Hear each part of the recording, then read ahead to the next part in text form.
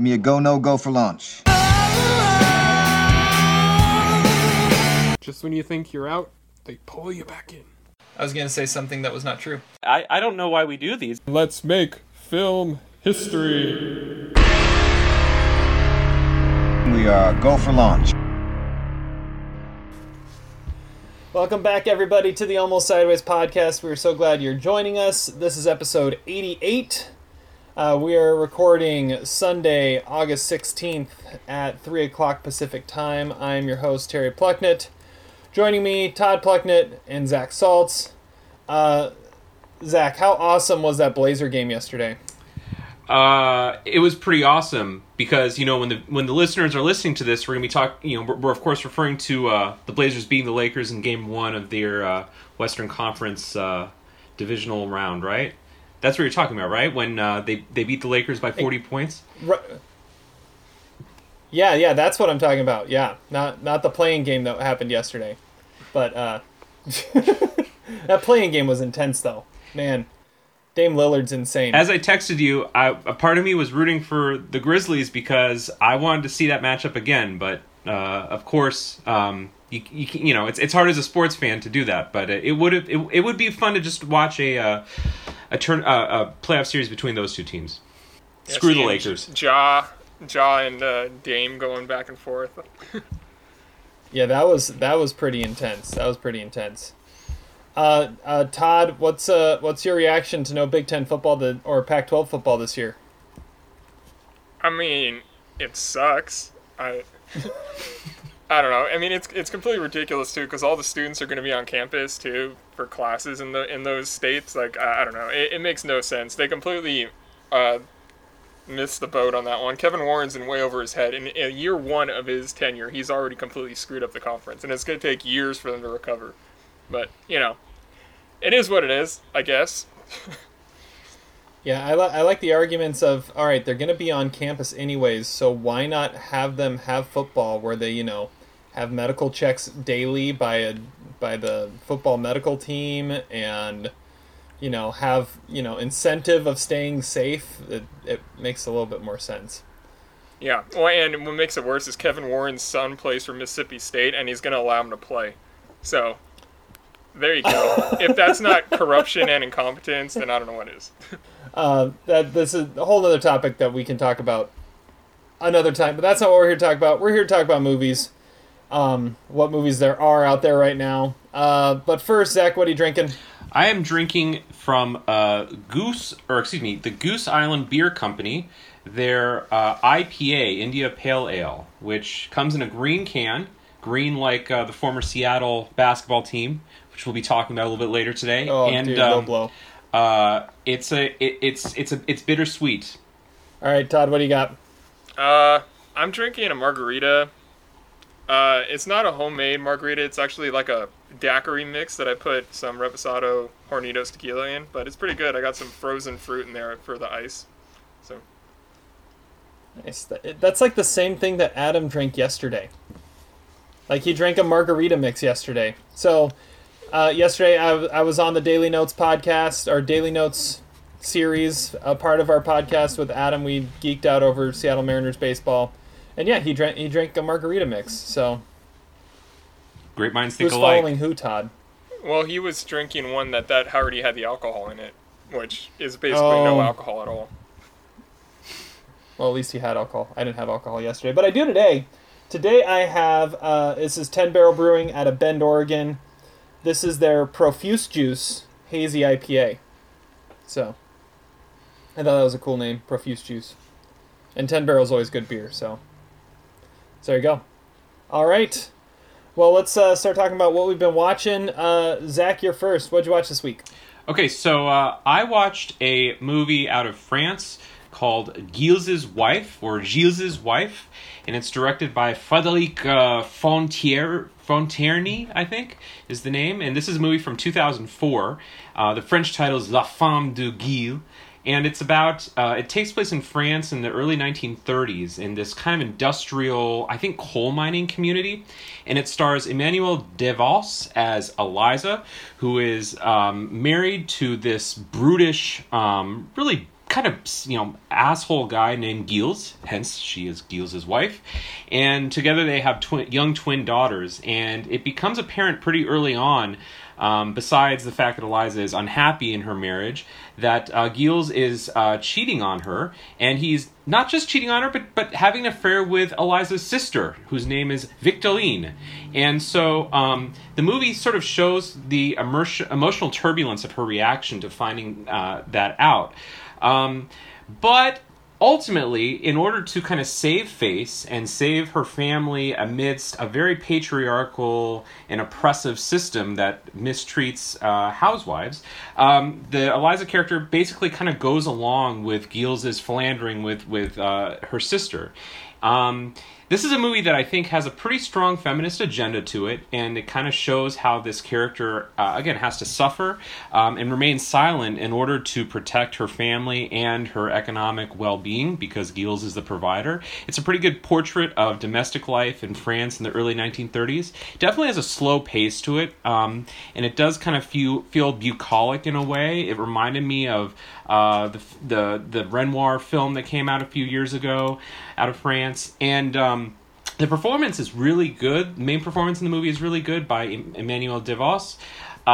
It's a sort of a great, nice, pretentious movie that sticks its nose at the bourgeoisie and also has, I think, a good feminist agenda. So I give it 3 stars. If you're interested in that nice, pretentious French art entertainment, check it out on Canopy.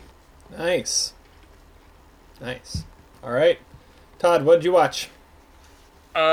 So I was going to try to start my own little series thing on this.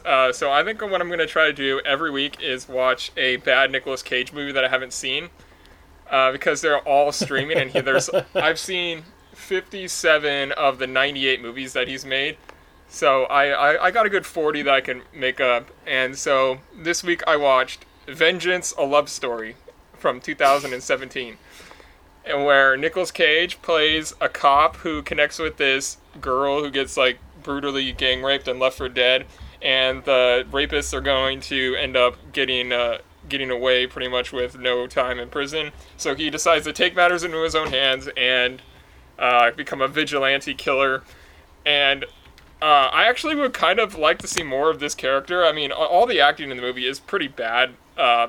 But Nicolas Cage does give an interesting performance in this. The only other famous actors in it are Don Johnson and Deborah Kara Unger. I have no idea where she's been in the last 20 years, but they're terrible. The movie is interesting though, because this movie had been kicked around for 12 years supposedly, and Nicolas Cage was supposed to direct it at one point, which he's only directed one movie, and it was actually a really good underrated movie called Sunny, but he instead let his go-to stunt coordinator direct it, and you can kind of tell that it's kind of shot it looks really good, but it's also really sketchily shot.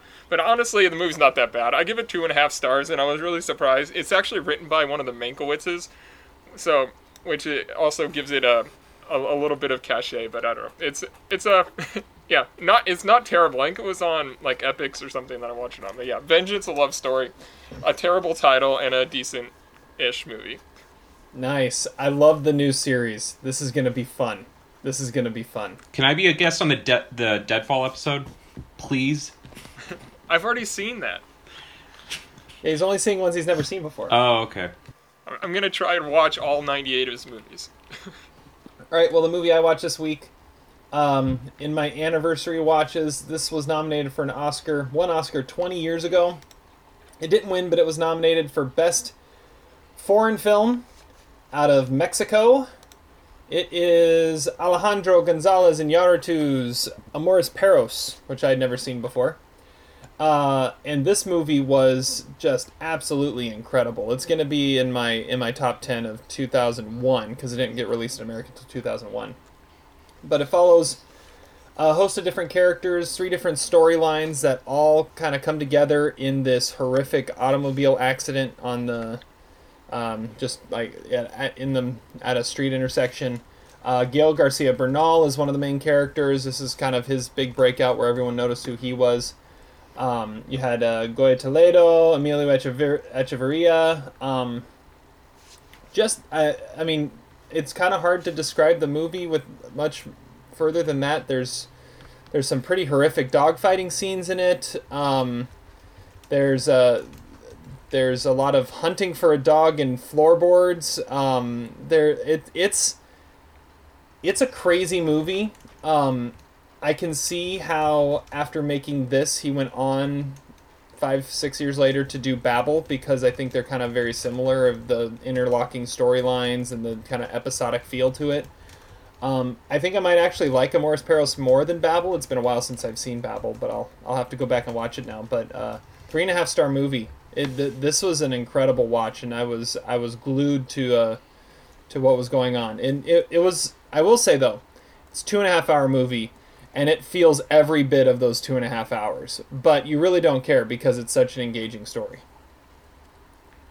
Yeah, that's a great movie. It's in my top 5 of 2001. I kind of stand by that being Iñárritu's best movie too, and it was his first one, and which is saying something. It is a great movie. Well, it's so weird too, because he set a tone for himself in that decade, from through Amores Perros, 21 Grams, Babel, even through Beautiful. And then he just blew that tone and that what he had created for himself out of the water by back-to-back years doing Birdman and The Revenant, and did something completely different. And that's what wins Oscars, I guess. Yeah, well, and he's definitely made himself someone to always watch, and I'm glad that this was the one movie of his I hadn't seen yet, so I'm glad I caught that one. It's a classic, and I feel like it had a pretty big influence over movies in the 2000s, because this whole hyperlink structure of it became really passé by the end of the decade of the 2000s. But when Amores Perros came out, it was still pretty novel what Iñárritu was doing, and I actually think it holds up pretty well. And I would agree with Todd that it's maybe his best film, and I think a movie that a lot of filmmakers of this generation have watched and admired, and maybe replicated. Yeah. It was great. It was great. I love the old man. Was it Emilio Echeverria? Yeah. That was my favorite character. He's awesome. He was awesome. I always find it weird, the movies that still go by their foreign title and don't ever get the English translation circulated anywhere. It's weird which ones they choose. This one's obvious because there's a semi-curse word in the title, but yeah. But Y tu mamá también and whatnot, it's always weird which ones they choose to do that with. It's true. All right. So let's move on from that, move into our featured review. And our featured review is a brand new Netflix film that just came out this weekend, Project Power. Welcome to Project Power. Our goal is simple: the next evolution of the human species. You ever taken one of those before? It can make you strong, make you invisible. You never know what your power is until you try it. You push that power, don't you? Yeah. On the streets, they're talking about superpowers, but they're not talking about how one hit could kill you. Todd, tell us all about it and what you thought. Okay, it is directed by Henry Joost and Ariel Schulman, and it is about this new pill that gets introduced on the black market, which makes you some form of superhuman for exactly 5 minutes, or you blow up. The movie takes place in New Orleans, which isn't obvious except for the fact that Joseph Gordon-Levitt was wearing this Steve Gleason jersey throughout the whole movie randomly. But he plays a cop, and he is teamed up with this teenage drug dealer played by Dominique Fishback, and Jamie Foxx, who is playing the role that he always plays now. And they're trying to find the manufacturers of the drug. The guys who directed it are the ones that directed Catfish and a couple of Paranormal Activity sequels, but their 2016 movie Nerve, which is a decent movie, is probably its closest relative in terms of vibe and look and pace. The colors really pop on screen in this movie, and it doesn't use any of the shaky cam found footage kind of thing. The writer is a first time writer, I think. Mattson Tomlin is the writer. But to me, at this point, all Joseph Gordon-Levitt movies are kind of the same. It could be argued that this movie has a lot in common with Premium Rush. His performance is okay, but it's exactly what you would expect. Jamie Foxx, I don't know why he's typecast as this, but it's the same character he played in Baby Driver and in Horrible Bosses. What was his name? Mother Jones. Like, he's just like this badass criminal that you can never trust, and I don't know why he's typecast as that, because he's a great actor and he never gets to show his charisma anymore. Dominique Fishback is interesting, probably because she just like breaks out into rap a lot, but she gives a pretty cool performance. But the star of the movie to me was Rodrigo Santoro. He's like this mysterious actor. He's almost like a Ray Fiennes type. And from the moment he appears on screen, he just jumps off the screen. He's awesome. And it's also randomly the second straight year we get a Netflix Machine Gun Kelly performance, which I don't even know what to think about that. Maybe he's got some contract there. The visuals in the movie are pretty cool. It's got this like dizzying video game type look, and the score is like a hybrid of like a Gone in 60 Seconds kind of electronic kind of thing, mixed with like a wannabe Hans Zimmer score. The action scenes I feel like are kind of boring until someone takes the pill and does something cool. Like, I wanted it to be more like Crank and less like Limitless. Like, I wanted it to really go off the rails, but it didn't ever really do that for me. It was a little bit too controlled. And the final scene is like a Final Fantasy like cheat code kind of thing. It was I don't know. I was a little let down by how it ended. I don't know why Netflix makes everything to be a series now. It might as well have just made it like a TV series instead of like a franchise. You would have gotten more viewers that way anyway. I give it 2 stars. I'm okay with it, but in the end, a bit let down, as I have been with a lot of Netflix movies recently. All right. I'm going to go next. I love this movie. 3.5 stars. This was, and maybe this is skewed a little bit by the fact that, I mean, this felt like, this is like the closest thing to a fun, like, comic book feel style movie that we've had with all the shutdown and not being able to go to the theaters. I had so much fun watching this movie. It's kind of like superhero-like, and they take the pill and they get the superpowers for 5 minutes and stuff. With that, it's such a unique and fresh feel, I feel, on this. And yeah, I just fell in love with it as I was watching it. And I completely pulled in, and I'm watching, like, okay, how are they going to screw up the ending? Because usually when you get like this cool new premise, it's like, okay, it's cool until you get to the ending. I think the ending kind of pays off. Yeah, you can kind of think of it as a cop-out, but it works. It totally works. I love that this year has become the comeback year for Joseph Gordon-Levitt with this and 7500. The fact that he's actually making movies again, hallelujah. And I love Jamie Foxx. Dominique Fishback, like you said, I thought she was awesome. She popped off the screen, and I can't wait to see what she does next. But yeah, 3.5 stars. And again, maybe it's because I've been missing my popcorn movies at the theaters, and this is the best one. Like, we watched Extraction a few months ago. That was something different. This is the first movie that we've watched. It's like, okay, this is a fun movie that would have been so cool to see in the theaters, that probably could have done pretty well in the theaters too. And yeah, I loved it. I ate the whole thing up. 3.5 stars. Yeah, it doesn't feel Zach, like a where are you Netflix at? movie, that's for sure. It doesn't at all. Yeah. Zach, how about you? We messed up the order on this, man. We needed to start, I think, with you, Terry, and then go to me, and then finish up with Todd, because I hated this movie. This is the first time we've messed it up. Usually we get this, and I swear we don't. Well, obviously this time we didn't do any sort of pre-podcast meeting, but we should have this time, because I really hated this movie for a lot of reasons. The premise is lame and derivative.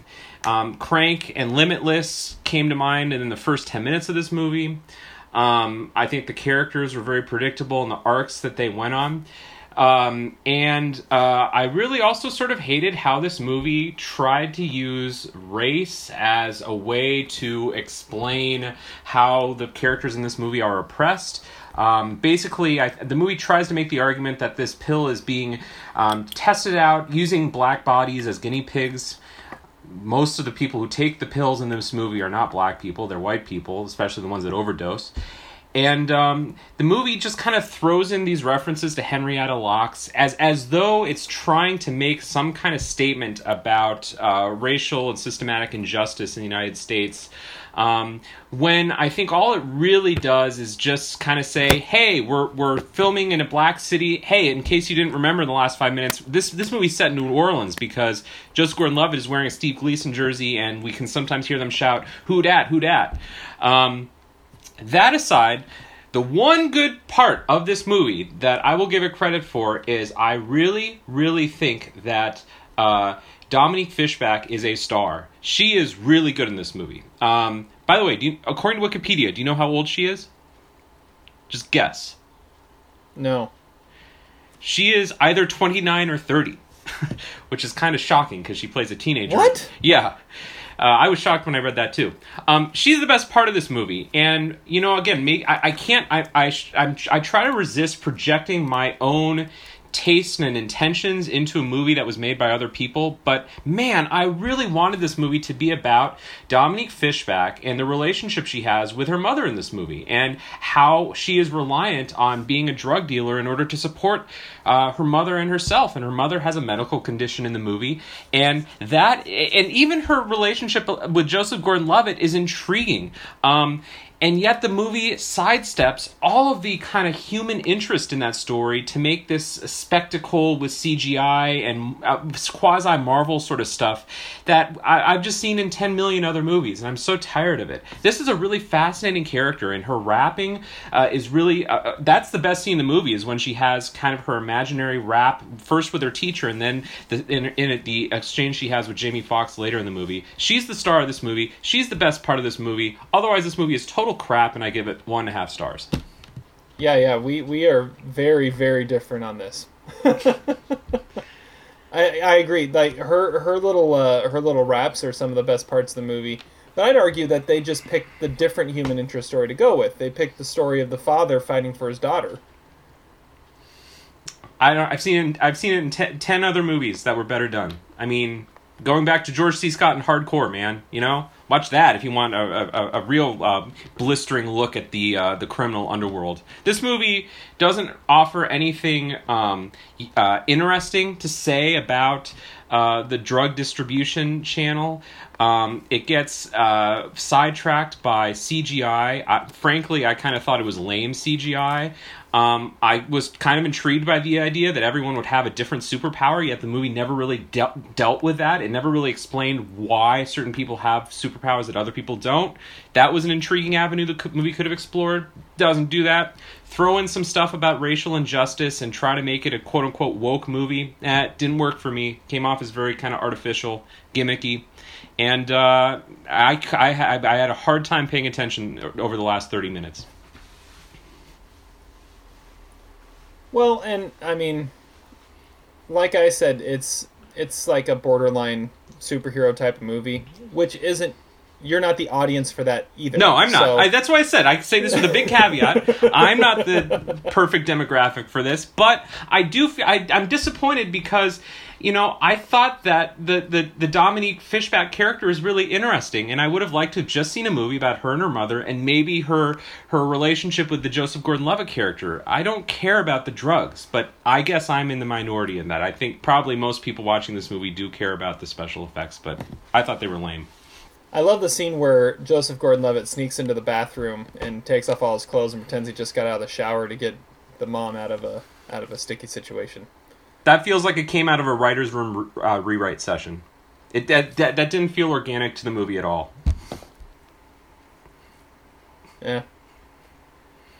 All right. Well, we're just gonna disagree heavily on this. Well, if you like, I mean, Zach, would you say that this is, if you're a fan of kind of superhero type movies, then this is something that's gonna appeal to you a lot more than?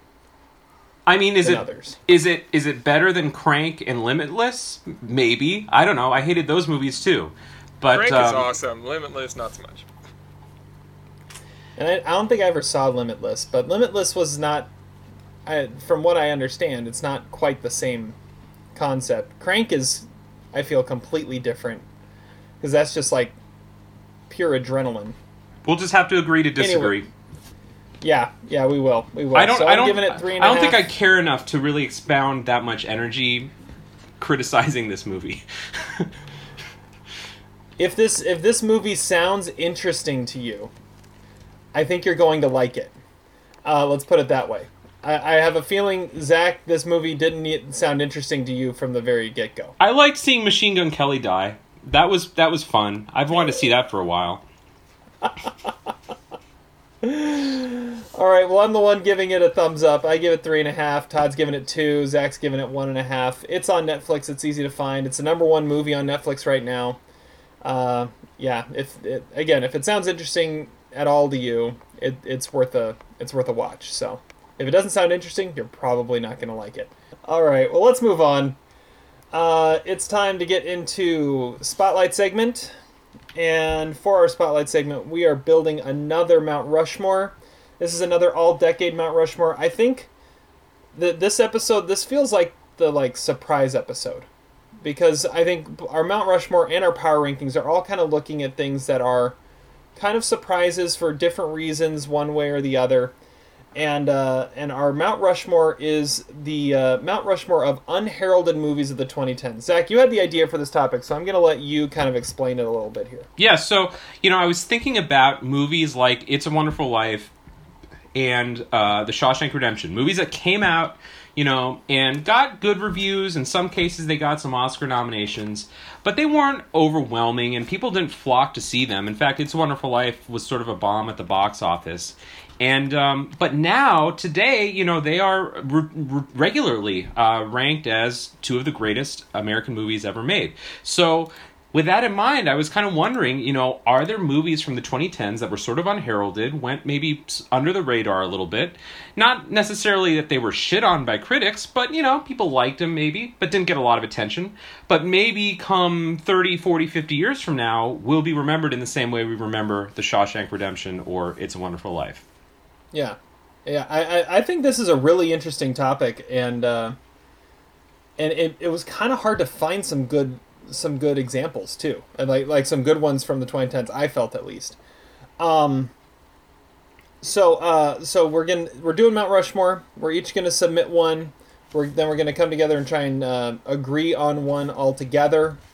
Zach, it's your topic. I'm gonna let you go first. Okay, so this was.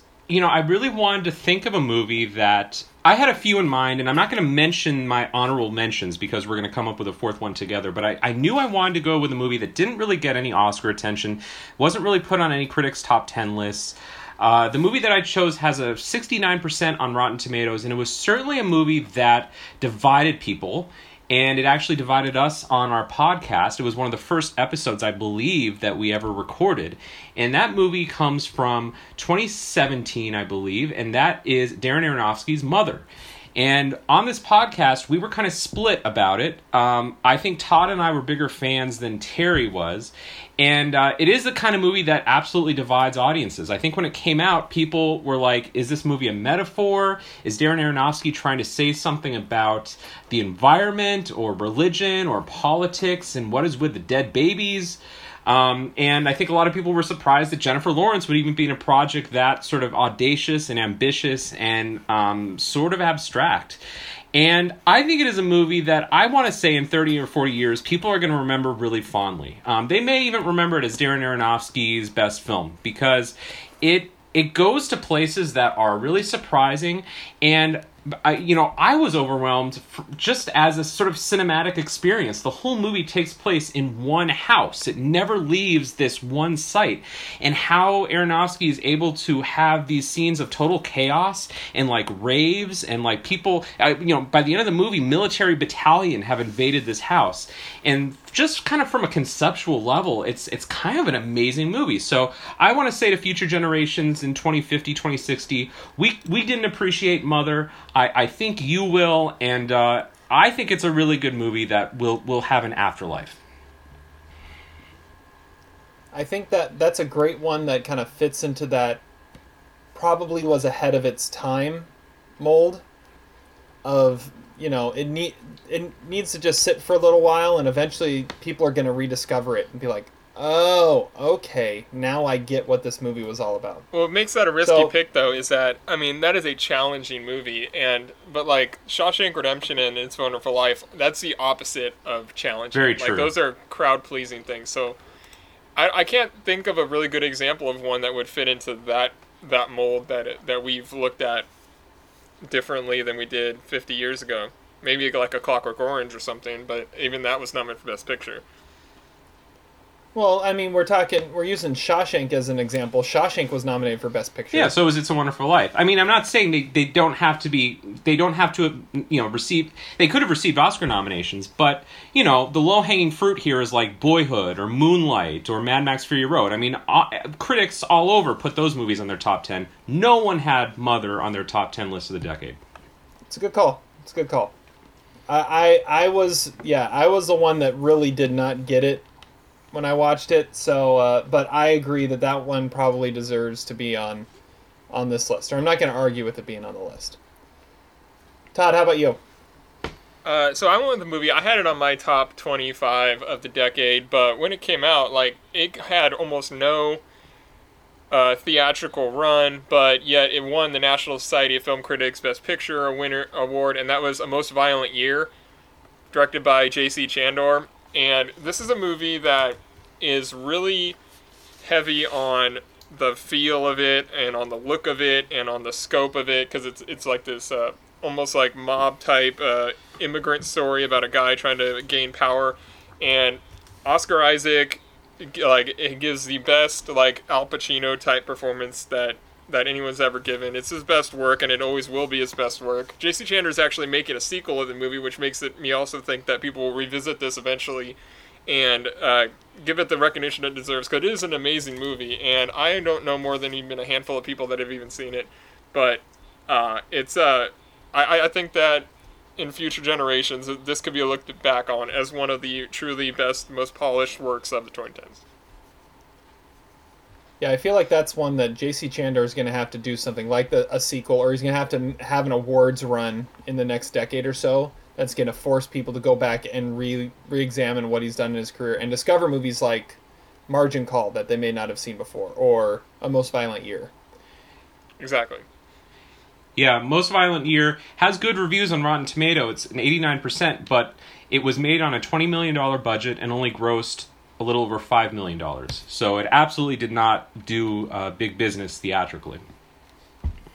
And Jessica Chastain almost got an Oscar nomination for this. That's true. She got robbed, a lot of people say, for this that year. Well, I mean, it was cited a lot of times by critic organizations, but it like all the major awards, the Golden Globes and everything, they all ignored it because I don't think it was a big enough movie. None of people saw it, and it really did run completely under the radar that whole year. Yeah. One thing I loved about this topic is it felt like it was going to be the first time we were going to do a Mount Rushmore, where it was almost guaranteed that there wasn't going to be any overlap in the movies that we wanted to say. Like, how many times have we done Mount Rushmore where someone says something, the other one goes, "Damn it, you took mine." There was no chance that was going to happen here. I think there was a possibility with a couple movies, but not when we go with Mother, then that just, Yeah. All right, so my submission I'm going to go with here is probably... It's probably the most mainstream of the ones that will have been mentioned. It's much more mainstream than the two that you've said. And it did okay at the box office. It made $20 million its first weekend. It ended up only grossing 66 though.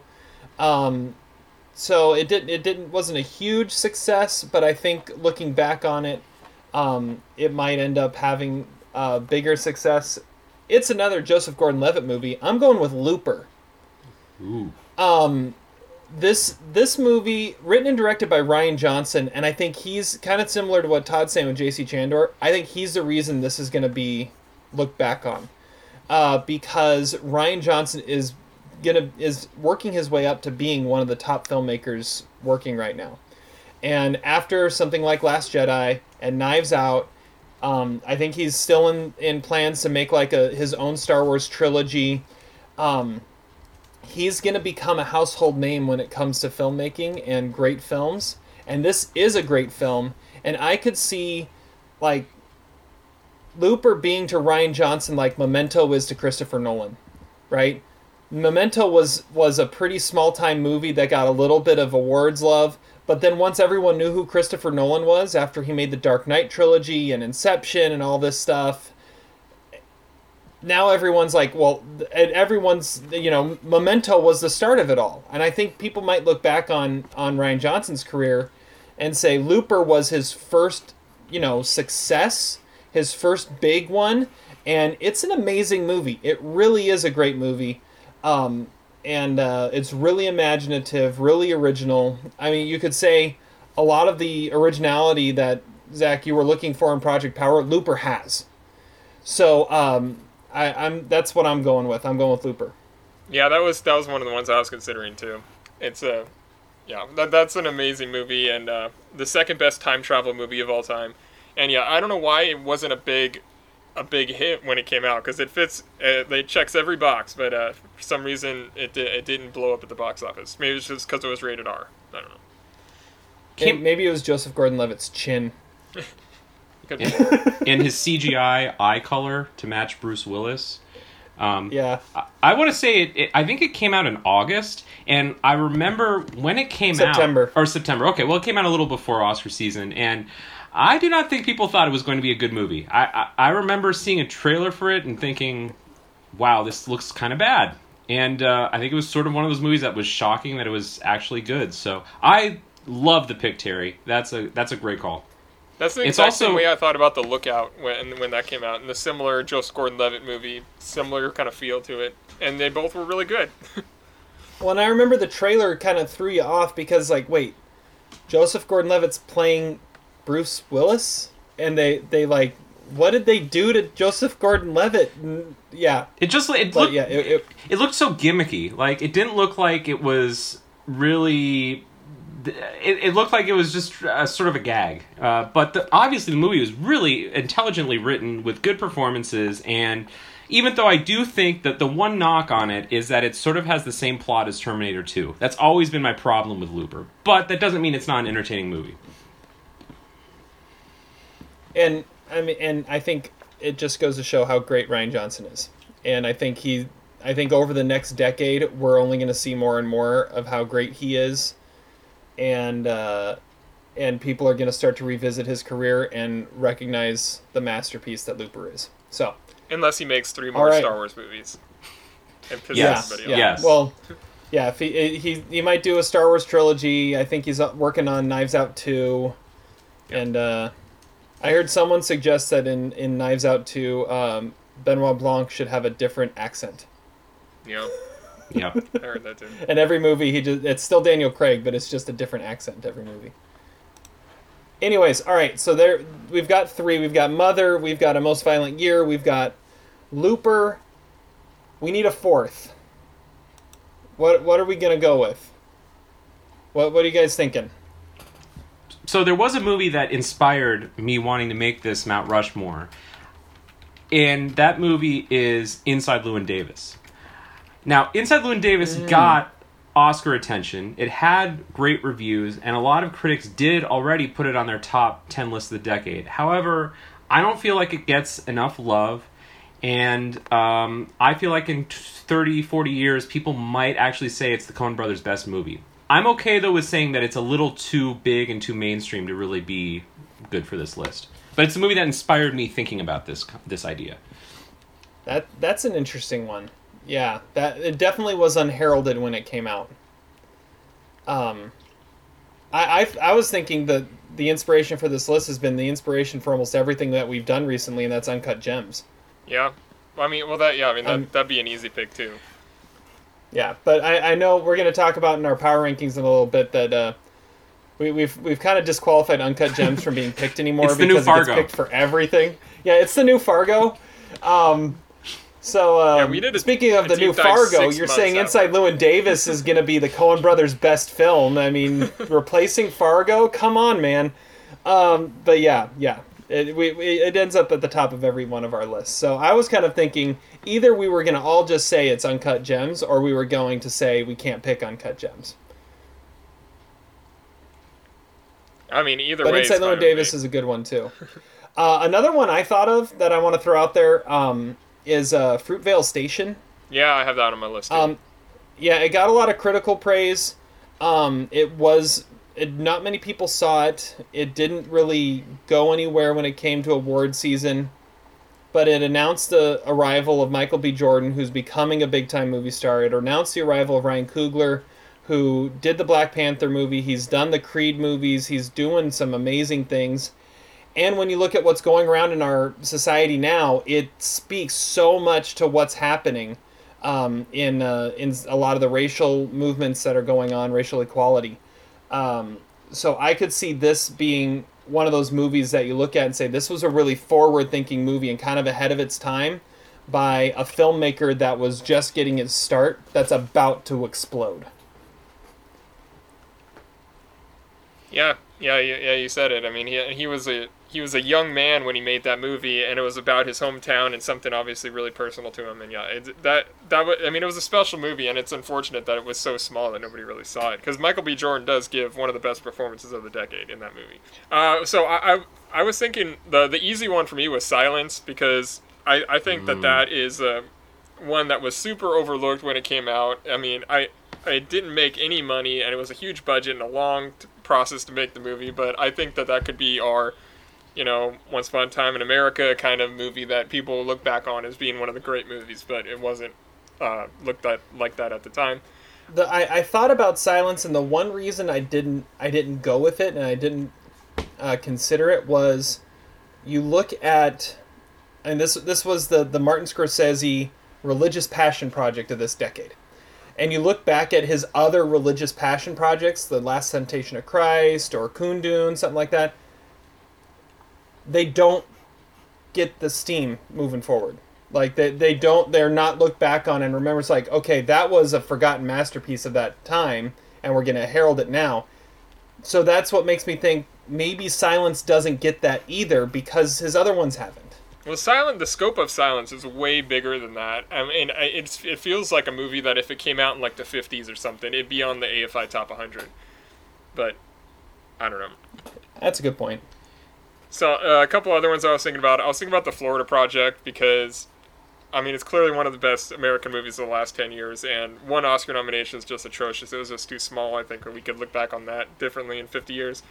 I was also thinking about Rush, because Rush is a crazy, biopic popcorn movie, and that movie is awesome, and I don't know anybody that doesn't like it. I think it's in the IMDb Top 250, and I could see that only gaining steam as things go, as years go along. And then a couple other ones I wanted to mention that I don't know anyone else that really saw or really cared for or when it came out, but I think they're great movies, and that's Motherless Brooklyn, came out last year, directed by Edward Norton, and The Next 3 Days, which was Paul Haggis's movie from earlier this decade with Russell Crowe. I just rewatched that recently too. That is a really great, I think, misunderstood movie, and I mean, it's not going to be to the level of the movies that we're talking about, but those are movies that I felt like people just completely missed when they came out, and they could be better, more revered as time goes on. I don't think The Next 3 Days necessarily is going to get to this level, but you're right. It's kind of a forgotten movie that was better than the acclaim it got in the moment. One thing I'll say about what was like the first one you just mentioned? Rush? Florida Project? Yeah, Rush. Yeah. Rush. Rush came out 2010, right? No, I think it was like later. Or 2011? 2014, I thought. Yeah. Oh, 13. Okay. Anyways. Anyways, Rush was one I was thinking about. It's kind of funny that Rush got, no Oscar love and Ford v. Ferrari did. Go figure. Right. Yeah, that didn't make any sense. But at the same time, you say, yeah, nobody really hated that movie, and I agree, nobody did. However, you look back on it now, it's like everyone still forgets about that movie. Even though it's Chris Hemsworth. I mean, it's Chris Hemsworth after he'd already played Thor, and everyone forgets about Rush. I don't know. Maybe that's saying something that it doesn't have that staying power. Yeah. Well, maybe it's like Alfred Hitchcock's Spellbound or whatever. Maybe it's that for Ron Howard. It's that movie in his career that might be one of his best movies that nobody ever talks about as being his best movie. Or Marnie. Well, I don't know. I don't even know that Marnie's that good though. You're right. Marnie is not that good, but I don't know. Can I throw out a couple more titles before we vote on one? Absolutely. I also thought of Edge of Tomorrow / Live, Die, Repeat because that movie got screwed over by a bad title campaign. But everyone I've ever known who's seen it really likes it. Again, I don't know if it's AFI Top 100 material, but it's worth putting out there. First Man, which was in my top 10 list of the decade. Criminally underappreciated. And then if we're sticking on the JGL theme, why not Premium Rush, the biker movie he made where he's the biker in New York City? Like, that's kind of an awesome movie. David Bordwell had a long post about how that movie is like cinematically genius, and I think it deserves more attention. Well, like I said, it's basically Project Power again. I haven't seen Premium Rush. I think Premium Rush should have been a sequel to Rush. I think it came out before Rush. Yeah, I think it did too. Okay. So what are we going with here?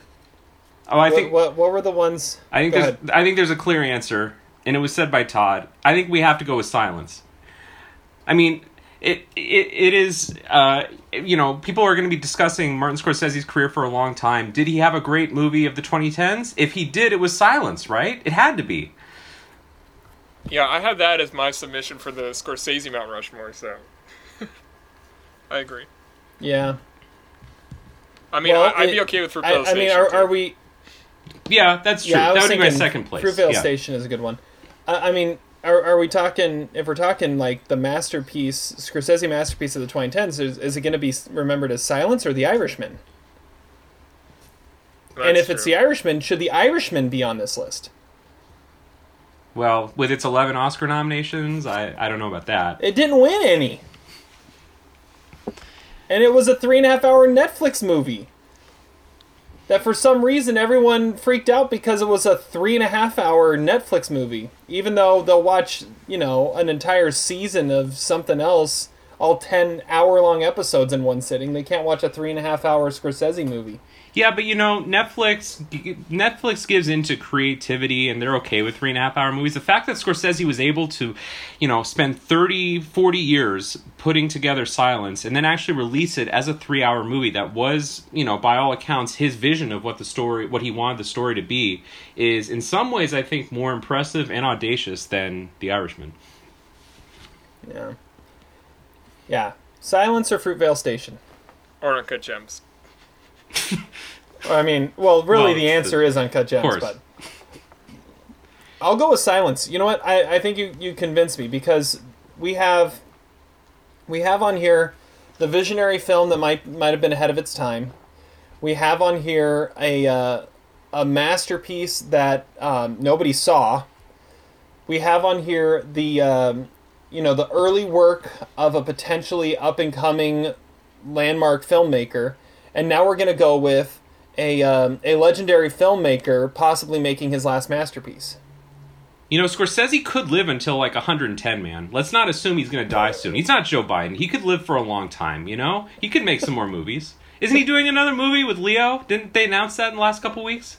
Yeah. I think it's Leo and De Niro, isn't it? And Pesci. And Keitel. And, yeah. Oh my God. Sure. Todd's going to orgasm. Something about a flower. I forget what it's called. What's it called, Todd? It's like Killers of the Flower Moon or something. Yeah, something like that. That sounds like an Ed Wood All right. movie. Let's go with Silence. We're going with Silence. All right, so our Mount Rushmore of unheralded movies of the 2010s, Mother, A Most Violent Year, Looper, and Silence. I think that may have been the most fascinating discussion over what should be the fourth one we've ever had on one of these Mount Rushmores. And none of those were bad picks. Those were all good. Oh, yeah. And even if you don't necessarily like the movie, you can understand why it belongs in this conversation too. And I really like the Mount Rushmores where we don't have the consensus beforehand of what the agreed upon movie is going to be, because I think the discussion about it is really good. Okay, Mother, Most Violent Year, Looper, and Silence. I like it. All right, it is now time for Power Rankings. You can't top that. Yeah, that's the movie about the horse. I'm going to pull an audible at the last minute here. That's because I haven't seen it. Power Rankings. Not including Fargo. Can't choose Fargo ever again.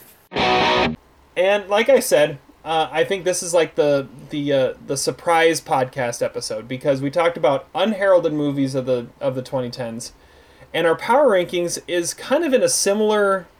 I think that you could say that they're related. This was my choice. It's an all-decade list, and we're looking at the 2010s, and we're going with most unexpected performances of the 2010s. Now this is.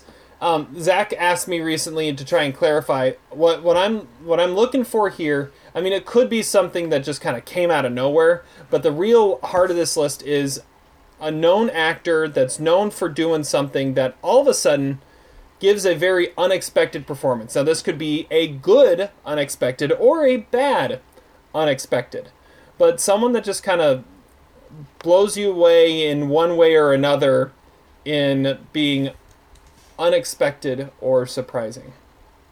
Does that sound about right? Yes. It's not exactly. I took it in like a bunch of different ways, but that wasn't really how I was thinking about it necessarily. Well, that's how I was thinking about it, so that's what I'm going with. Well, I was just using the word unexpected. Yeah, that's fine. That's fine. Use the word unexpected. It'll be an interesting list for sure. All right. So, I'm going to start this one off. 5! And, yeah, I thought this was kind of an interesting list to make. I'm going with, for my number 5, I'm going with a guy who is known for comedy and came out of nowhere and unexpectedly starred in a drama that ended up being a Best Picture nominee. And, he was kind of a forgotten part of this movie. However, he was really good in it. And that's Will Forte in Nebraska. That was such an unexpected performance. I think Will Forte, if you look at like 2000s SNL, I think he might be the most underrated. No, I'm going to go with this. He is the one of the most underrated SNL performers of all time. Because he happened to hit SNL at the same time as Will Ferrell and Jimmy Fallon and all those guys in the early to mid to late 2000s, and everyone forgot about Will Forte, and every time he was on screen, he was hilarious. Then he goes, and he does this black and white, kind of quirky comedy drama where he's the straight man following around his elderly father in Bruce Dern. And like, this is like the definition of an unexpected performance. And once I thought of it, it had to go on my list. So yeah, number 5, Will Forte in Nebraska. That's a good one. I think there's quite a few SNL alum that could appear on this list. It's possible. All right, Zach, you're next. Number 5. Okay, so keeping with another one of our unintentional themes of this episode, I'm going with JGL. Because we've mentioned him now like 40 times in this episode.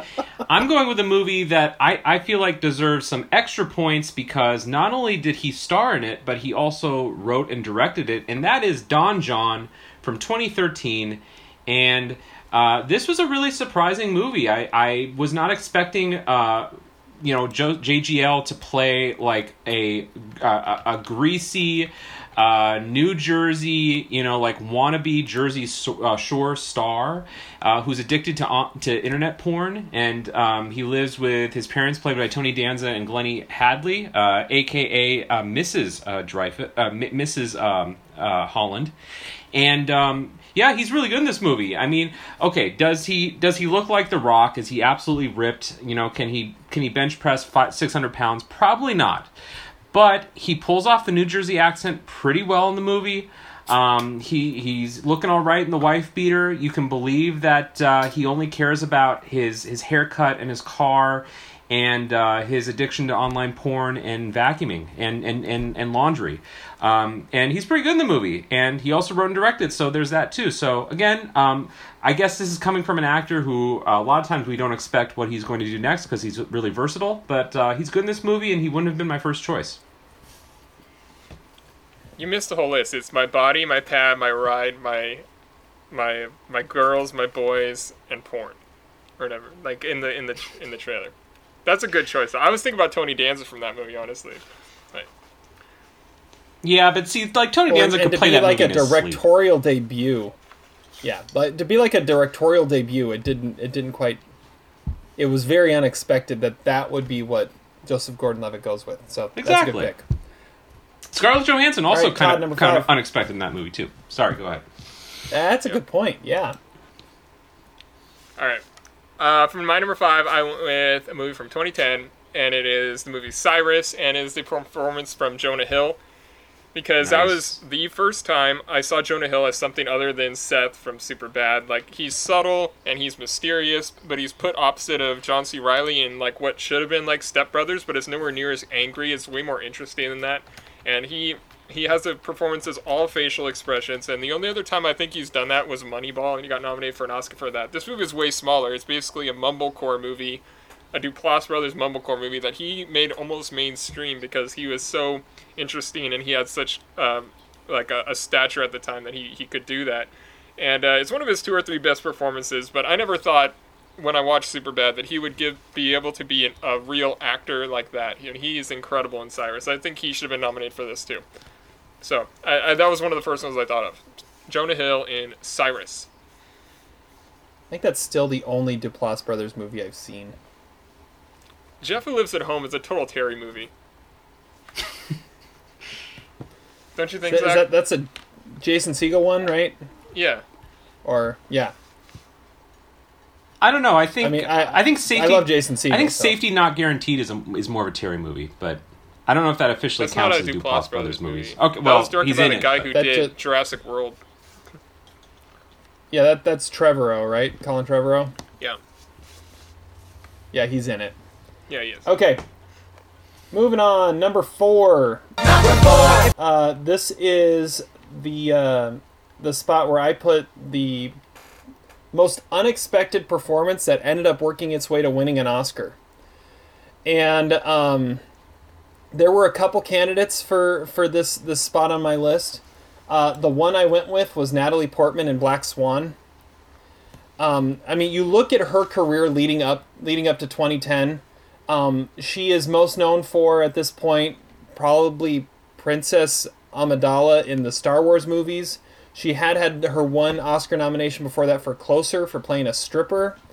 But, I mean, it was like the standard stripper with a heart of gold type of thing. I guess you could say the closest thing to this is maybe V for Vendetta. But even then, she's still kind of the sidekick to the superhero. This is like dark, and she completely transforms her body into being a ballerina, and completely goes off a deep end that we didn't even know existed for Natalie Portman. And honestly, I don't know, she's never really ever returned there either, but she just showed how great of an actress she is, and it was completely unexpected, completely off the path of what you thought she was capable of, which is why she ended up winning the Oscar for it. So yeah, number 4, Natalie Portman, Black Swan. Well, she started her career with The Professional. I mean, that's another one that is a pretty difficult role for an actress that would end up doing what the career that she had. But yeah, I do like that pick. Very a lot. true. I was considering that one too. All right, Zach, number 4. Okay, I'm going with so a lot of the people that came to my mind were not the most like obvious ones in terms of their popularity or their Oscar recognition. So this is probably the smallest role I have on this list. But again, this is someone who, if you told me played this role going into the movie, I would have never believed it. And that is Eve Plum, a.k.a. Jan Brady, as one of the hillbilly sisters, Chris Cleland, in Blue Ruin. Now, maybe Todd knows what I'm talking about. She's not in the movie that much. She's really only in the movie, I think, at the climactic end sequence when Macon Blair has, shaken down everyone. He's turned himself into a badass, and he's stolen the limo, and he has the shot-off shotgun, and Buzz, helps him. But you know what? If you had told me that Jan Brady would play a toothless, backwoods, hillbilly hick woman who should have been on the show Ozark, I would not have believed it. And she is like fucking terrifying in this movie. I mean, she's got like the greasy hair and the backwards way of talking. And Jan Brady, you just kind of think, the envious younger sister of Marsha Brady. Is Eve Plum still alive? But I think it's one of the kind of great unheralded supporting character performances of the decade that you would have never expected to see in any movie. She's unrecognizable. You don't know it's Jan Brady until the credits. And Blue Ruin is also a movie that I would have nominated for our Mount Rushmore of unheralded movies of the 2010s. So there you go. Eve Plum. Wow. I don't really remember the character, but I like the pick. That's a great pick. I've never seen the movie, but that's a great pick. Jan Brady as a crazy redneck hick with a shotgun. I mean, don't you want to see that? Oh, man. All right. Todd, number 4. So my number 4 is also a really short performance. It is Robert De Niro in American Hustle, because I think the reason why it's mainly unexpected is because when he shows up, you had completely forgotten that he was in the movie, or that you didn't even know that he was going to be, because it was really sort of under wraps, like that he was part of the cast. And I guess it'd be similar to like Tom Cruise in Tropic Thunder, because he's in heavy makeup and he's like speaking Arabic, and his character is like built up throughout the movie. And the fact that De Niro sat down and had this like 5-minute scene just shows like how much he actually thought of David O. Russell. And I think it's one of the highlights in a movie that is otherwise pretty forgettable, and a movie that is sort of like rightfully just like left in the past. Like, I don't know why it got so many Oscar nominations, but De Niro is awesome in his like 5-minute role. And seeing him pop up is the impact that the movie left on me. Nice. I think you could also say it's kind of like Al Pacino in Once Upon a Time in Hollywood, where it's like this little tiny bit part, and then it's like, well, why you had to get the Hollywood legend to play your bit part? Really? Yeah, that's true. That's a good choice. All right, number 3 for me.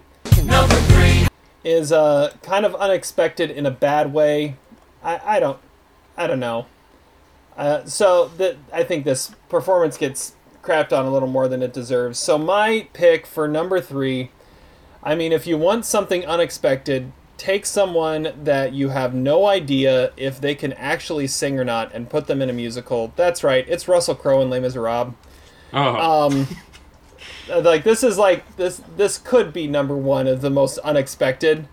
I will say this. I will defend him a little bit. I don't think he's as bad as everyone says he is. I actually didn't mind him that bad.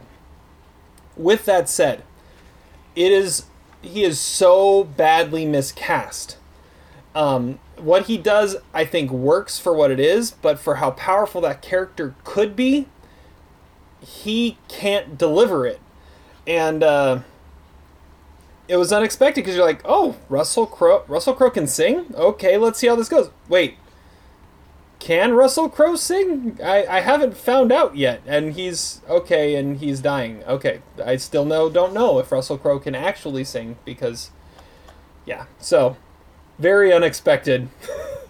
Russell Crowe, Les Miserables, number 3. That's a good one. It's similar to Johnny Depp in Sweeney Todd or something like that. It's just like, how's that going to work? But in Sweeney Todd, it totally works. In this, yeah. And I think it's just because of how... I think it got crapped on just because of how much everyone just loves and lauds that musical, and how powerful of a character that is, and Russell Crowe just completely ruined what it is. So, you brought up some bad memories, Terry. I thought I had overcome the trauma of watching that performance, but thanks for reminding me. No problem. I'm here to help. Okay, my number 3 is also a fairly minor character, but it's a fairly big star who I did not know played this role until I watched the end credits and in disbelief saw her name. And that is a movie I was reluctant to talk about movies I've already talked about, but I had to put this on my list. This is Elizabeth Banks as Effie Trinket in The Hunger Games. Again, no clue that she was that role until I saw the end credits. She wears a lot of makeup, so I guess that's part of it, but I think she's also messing around with her voice. And wow, it's an impressive performance, and I know Todd has a lot of thoughts on Elizabeth Banks. I low-key sort of think it's her best performance ever. I mean, maybe I haven't seen all the movies that she's been in, like Todd has, but I think she's really good in the movie, and my God. I mean, if you're talking about, like, you know, just get a screen capture of her, and I don't think anyone would say that was Elizabeth Banks. So I wanted to also say that this was tied with Tilda Swinton in Snowpiercer, because they're kind of the same character, and Tilda Swinton was also pretty unrecognizable in Snowpiercer. I actually think she was playing a man. But Tilda Swinton, we kind of expect that from, that sort of androgyny and versatility. Elizabeth Banks, not so much, and she's great in The Hunger Games. The first one. I do not care about the sequels. What about Tilda Swinton in Uncut Gems? Of course. What about Tilda Swinton in a train wreck? I mean, you could put any Tilda Swinton movie on there. That's why it's too easy to put her on this list. Yeah, I think that she is like... She can't be on this list because nothing she does is unexpected. No, nor can Meryl Streep. I mean, I had a Meryl Streep role that I have in my honorable mentions, but it's just not fair. Like, some actors, you expect the unexpected. All right, Todd, number 3. All right, well, my number 3, the movie has already been mentioned, and that is Black Swan, and I chose Mila Kunis because at the time, she had pretty much only done Forgetting Sarah Marshall and That 70s Show and, like, child performances in, like, Honey, We Shrunk Ourselves and whatnot, but like in here she's like crazy, she's like the villain sort of, she's like incredibly sexy and it's a physical role, and Aronofsky does that, like he'll push his actors further, and that's why Terry chose Natalie Portman, and that's a great choice too. But like I didn't think that she was a serious actor, and she came within like a breath of an Oscar nomination, and she wasn't even, and nobody considered her to be like a real actress at the time, and I think it's one of the most memorable and most difficult roles of the 2010s, and it's like her effortless just like watchability is what makes it a really high war performance at the same time, and I never expected that. I thought her role was going to be way more flat than that, but she is dynamic and she is awesome, and I never thought she could do that. That's a good call. There's so many things that were unexpected about that movie. I would have put Barbara Hershey as my number 1 from that movie. Barbara Hershey, you could say Winona Ryder. I guess the only one that's kind of playing to type in that movie is Vincent Castle. Yeah, it's true. All right, yeah, that's a good pick. Okay, my number 2. Speaking of movies that have been mentioned before, this was actually on my last Power Rankings list that we made 2 weeks ago, and this is holding the spot on my list of the, you know, you thought they were one thing, and then they just completely change the game with one performance and go completely against type. This is an Oscar-nominated performance. Amazing Amy herself, Rosamund Pike in Gone Girl. Leading into this, if you were to ask me who Rosamund Pike is, I would probably say she's one of the Bennett sisters in the 2005 Pride and Prejudice with Keira Knightley. I might remember her first film role as one of the Bond girls in Die Another Day, but honestly, no one really remembers anything about that movie except Halle Berry coming out of the ocean. In an invisible car.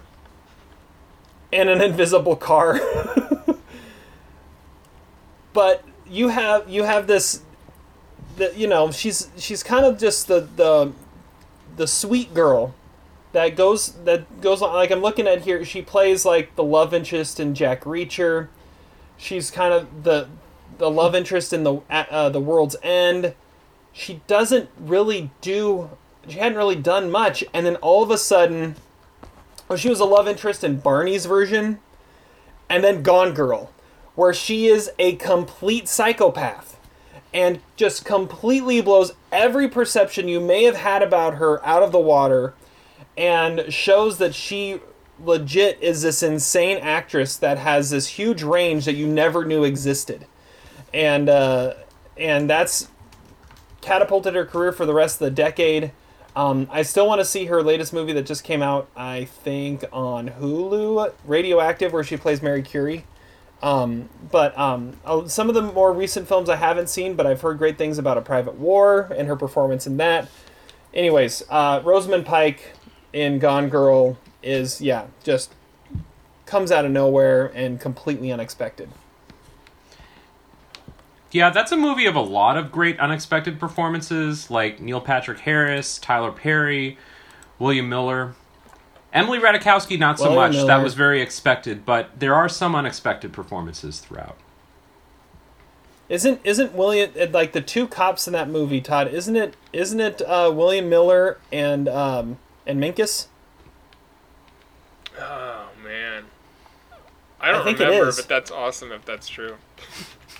I'm pretty sure the two cops in that movie are William Miller and Minkus. I think I've only seen that movie one time actually. I do need to revisit it. Yeah, I've seen that one a couple times. All right, Zach, number 2. Okay, so if we're not going to go with Uncut Gems, I have to go with a Safdie Brothers movie that made me really rethink this actor's trajectory, and that is Robert Pattinson in Good Time. I think by now in 2020, we know that Robert Pattinson is actually a really good actor because he was really good in The Lighthouse and Damsel, in the movie where he was in outer space with the box with Juliette Binoche that I'm blanking on. Todd, what's that movie? High Life. That's High it. Life, yeah. High Life. But I think back in 2017, we still thought of him as Team Edward, unfortunately. But you know what?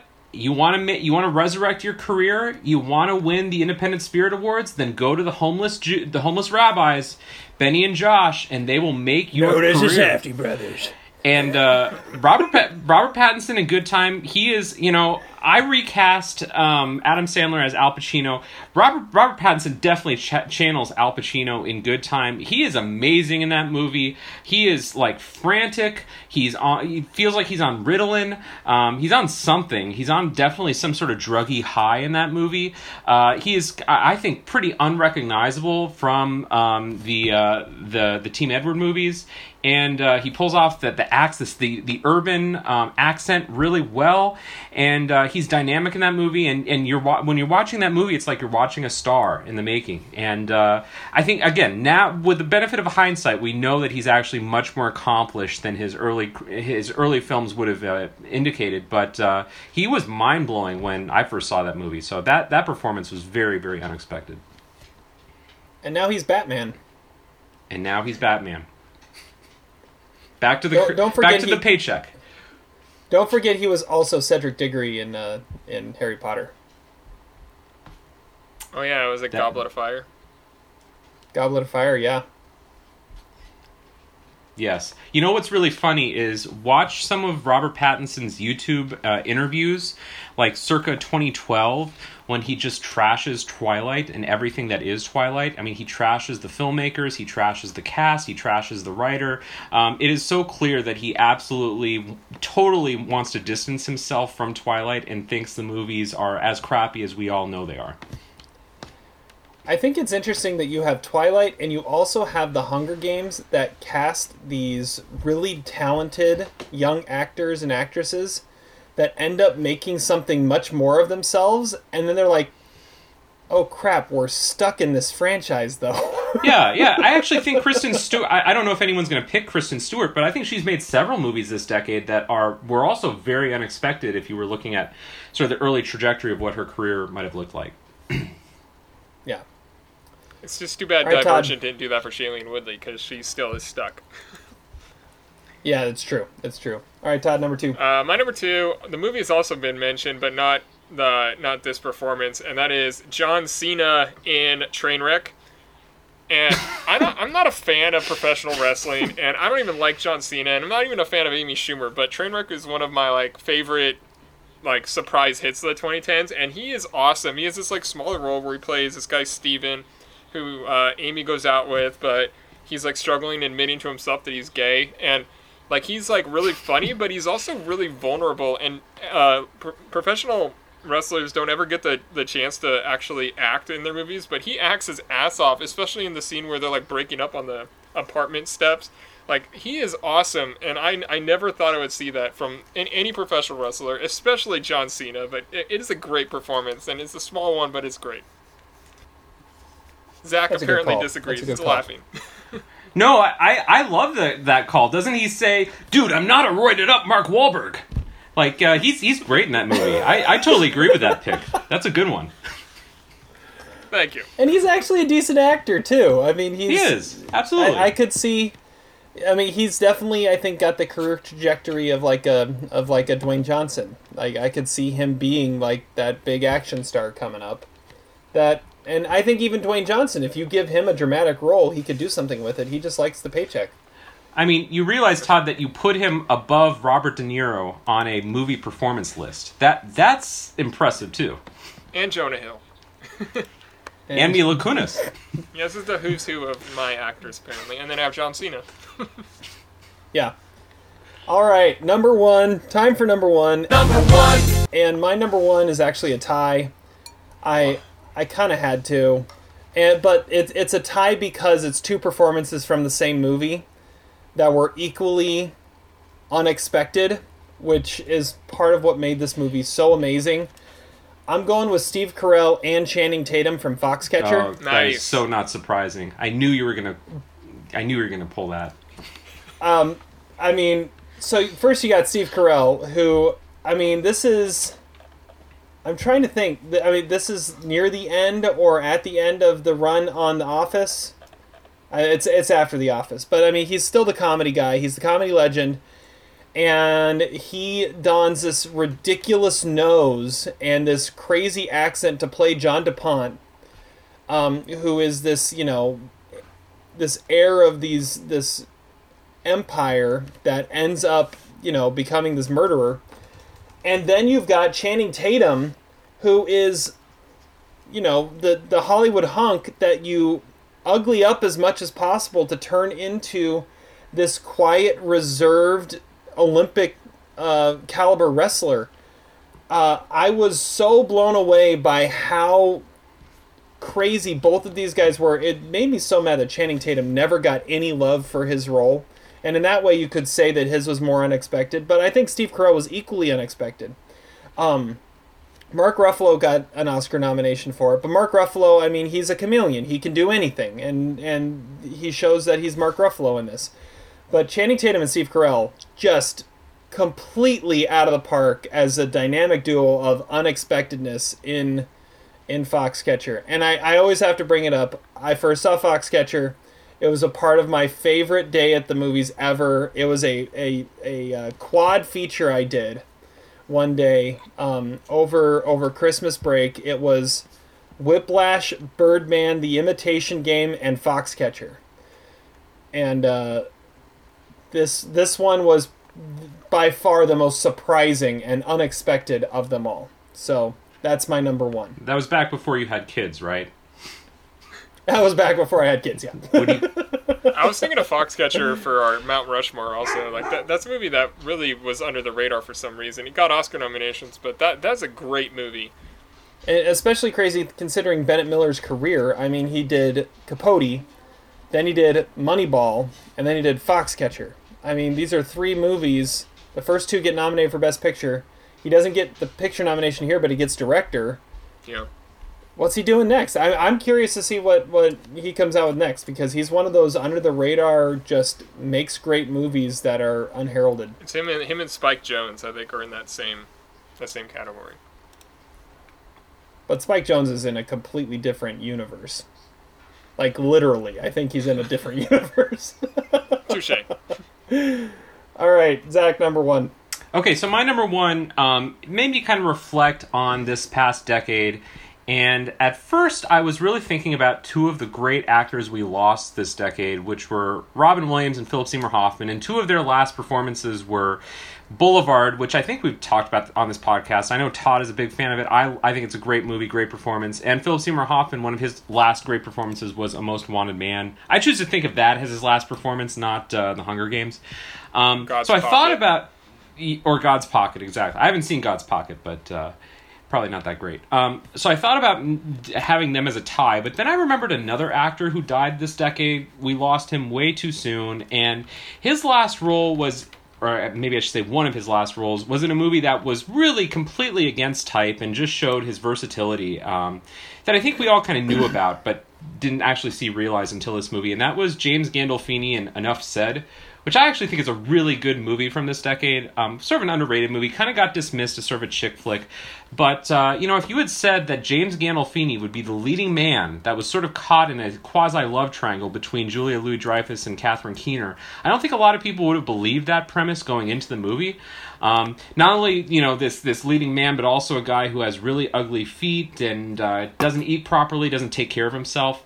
But, after watching Enough Said, you can absolutely see the charm of James Gandolfini. He's, such a sweet guy. He's like a teddy bear. I mean, that's what everyone always said about him.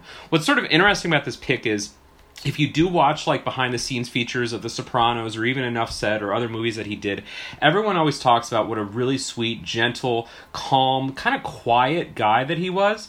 Total opposite of Tony Soprano.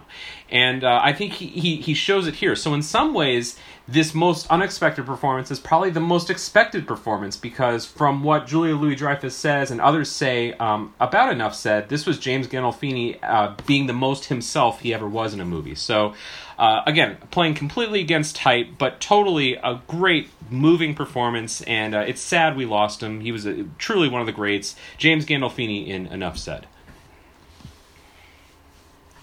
That's a really good I have pick. not seen that movie, but that's what I've always heard about that movie too. So that is a Terry movie. You got to see that movie. It's a really, really good one.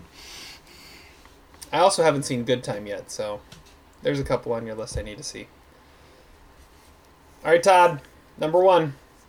There was always going to be my number one, and if you would say James Franco is going to be in a Harmony Korine movie, it would sound interesting, but we were not ready for Alien. James Franco in Spring Breakers has got to be number one. I got Scarface on repeat. Look at my nunchucks. He pours his heart out, playing the piano, singing Britney Spears every time, and you're just spellbound. It's what the hell is going on here? He's got cornrows, he's got gold teeth, he's got more charisma than that movie deserves. And he honestly almost got nominated for an Oscar for a movie that critics and audiences hated.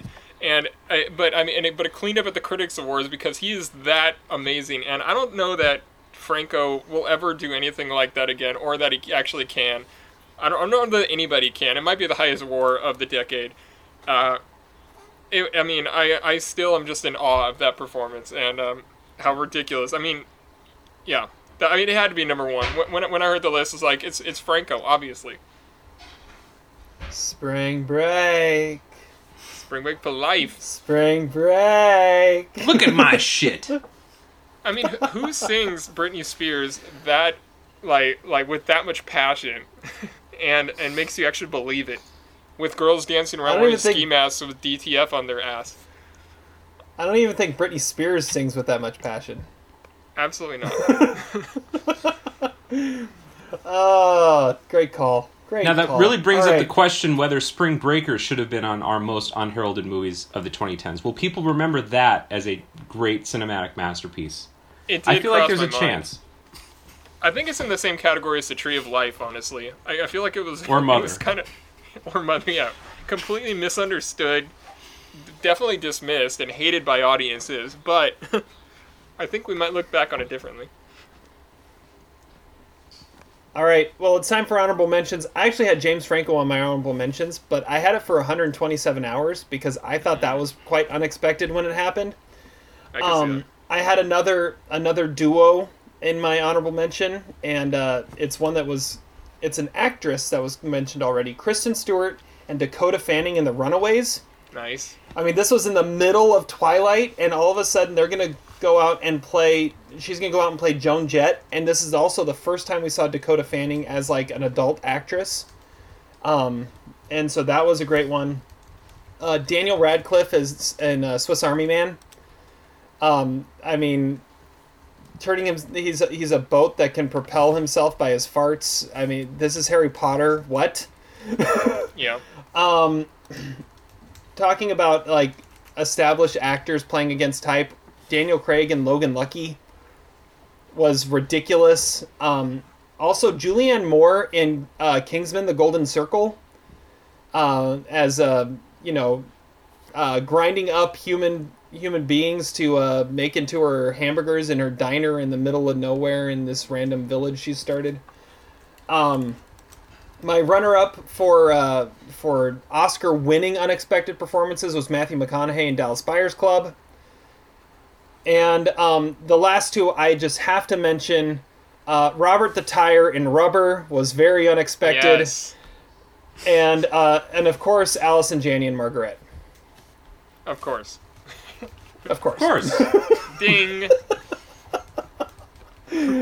All right, Zach, honorable mentions.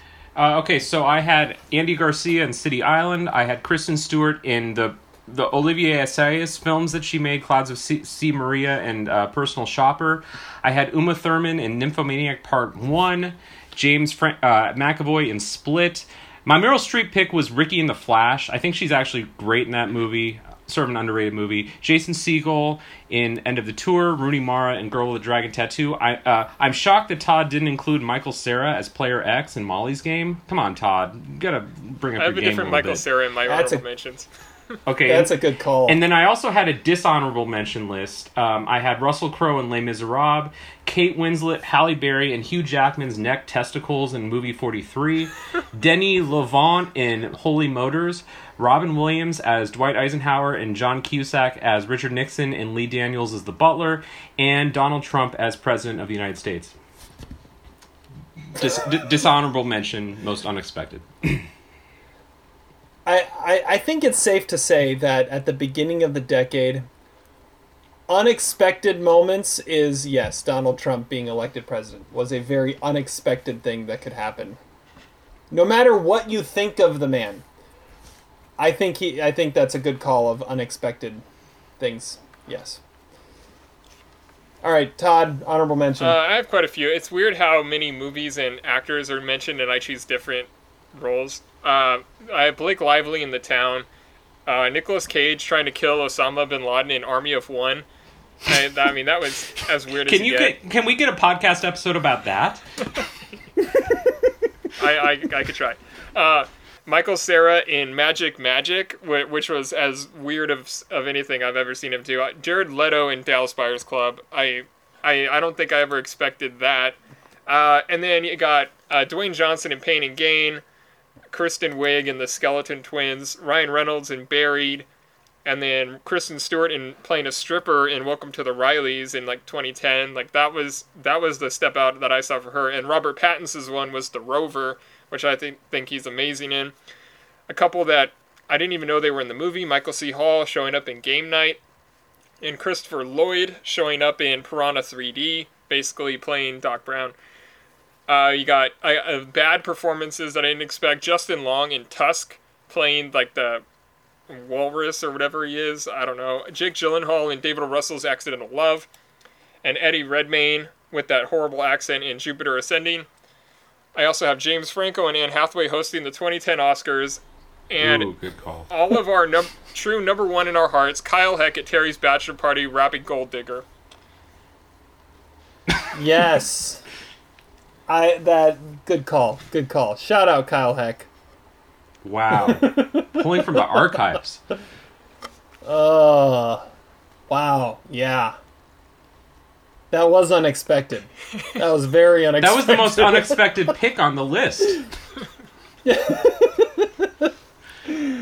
All right. If it was a movie, because it technically and actually isn't a movie, it would have been my number one.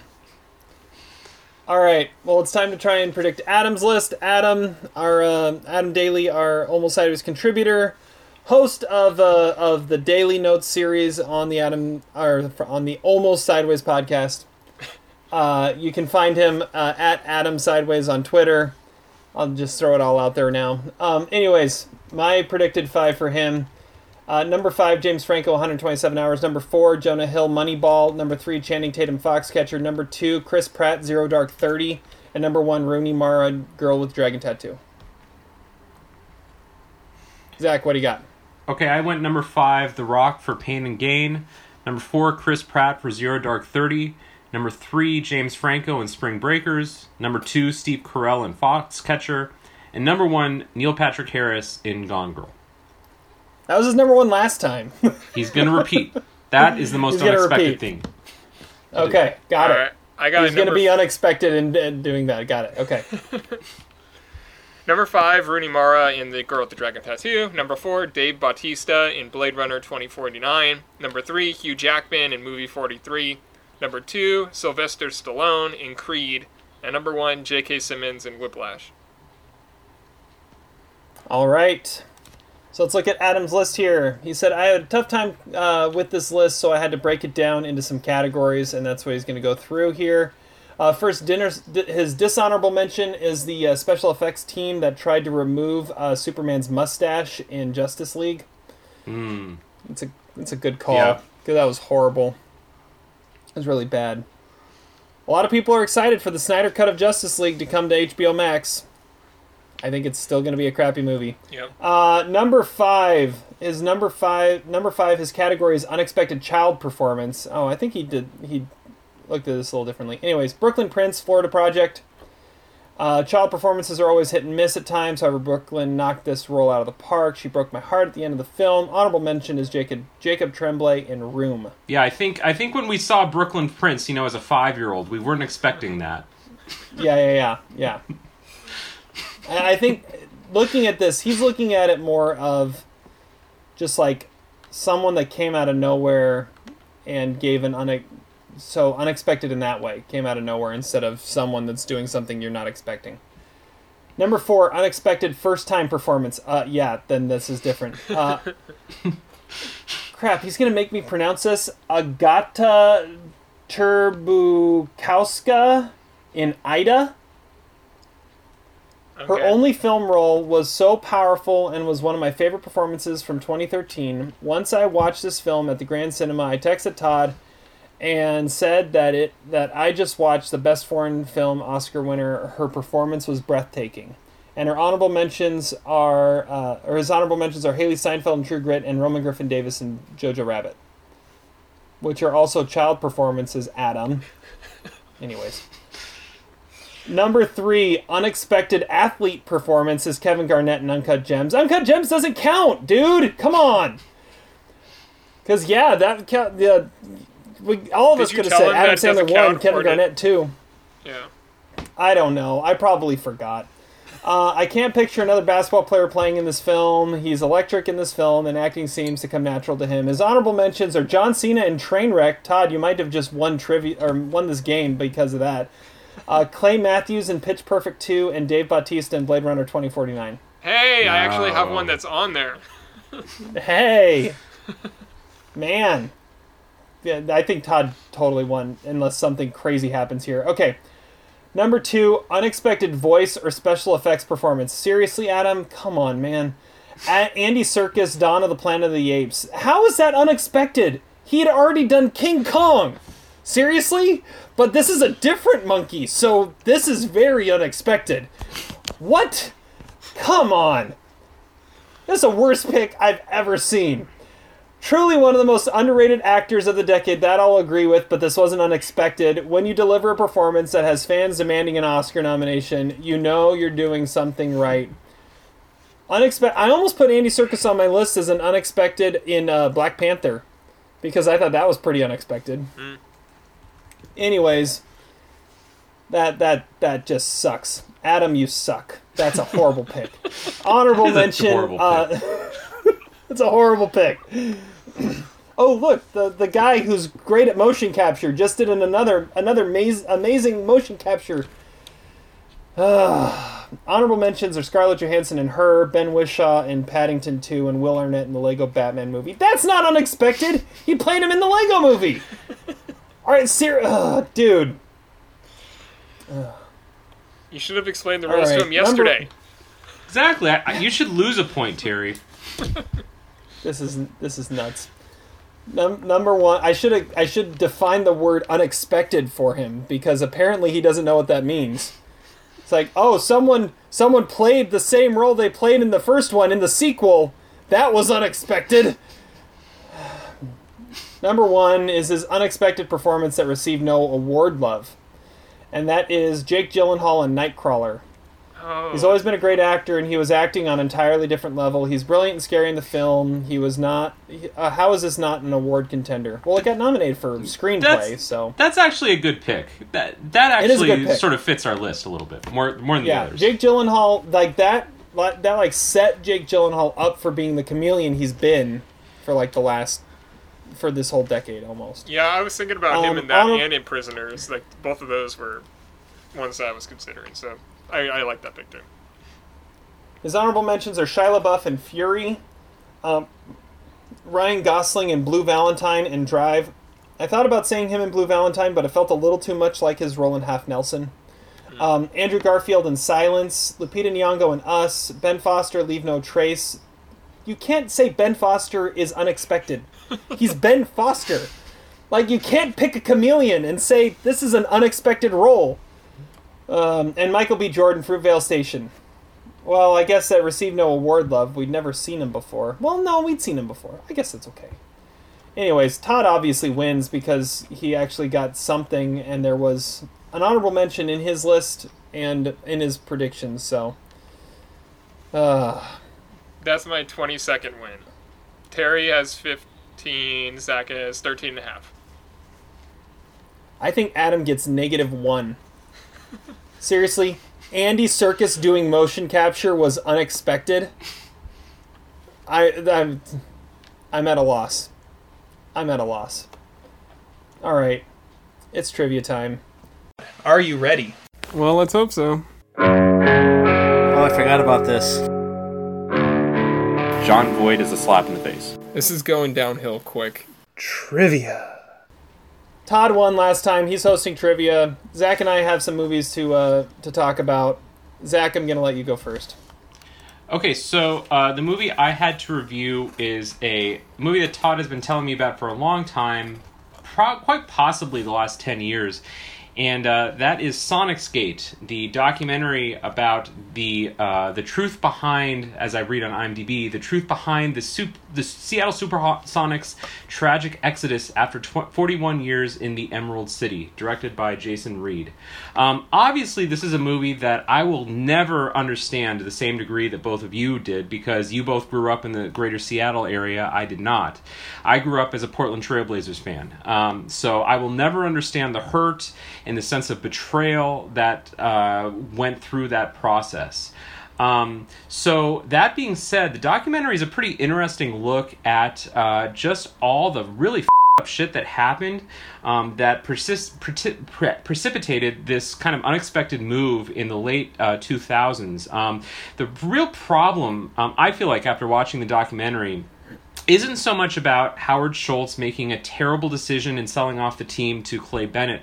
The real problem that I think the movie should have elaborated a little bit more on is the notion that private ownership in sports is just kind of a bad model for how professional athletics should operate. You can't have these millionaires and billionaires at the top echelon of these sports franchises that are asking their communities to bail them out through bond measures to renovate their stadiums, like what happened in Seattle in the mid-2000s, but then also expect a sort of public trust in the process as well. And I think we've seen a lot of examples of this. The biggest one probably being Oakland from the middle of this decade. You know, the bond measure in Oakland to pass the renovations to the stadium has basically completely devolved, and it's robbed the city not just of its franchise, but also of financial sort of control. As for the documentary, though, I do have to say, as much as I agree with the points that the documentary is making, and I think it's an important subject, and I think that, it's worth exploring, I feel like this is a really sort of basic documentary in terms of its aesthetics. It feels like it was done in Final Cut Pro or iMovie back in 2009. Some of the visuals are astonishingly bad. It's like they got screen grabs from a Google search, and they didn't even bother looking for a large image. They are like fuzzy and really low quality. This is the kind of stuff that I would teach my high schoolers to avoid. I feel like some of the obviously there's an agenda to this movie, but do you really need to stick it in when you basically call Clay Bennett fat and having bad hair and then playing hillbilly music in the background and then show a picture of Seattle Mayor Greg Nichols eating a hot dog to make him look really bad? That is the kind of stuff that I think undermines the integrity of this movie. This filmmaker is, I think, astoundingly amateurish, which is kind of amazing given that he has access to people like Gary Payton in this movie. I watched the 2-hour director's cut of this movie, and when I say director's cut, I was hoping for more salacious material, like maybe Sean Kemp in an orgy with one of his 10 baby mamas or something like that, or maybe Russell Wilson giving an F-bomb.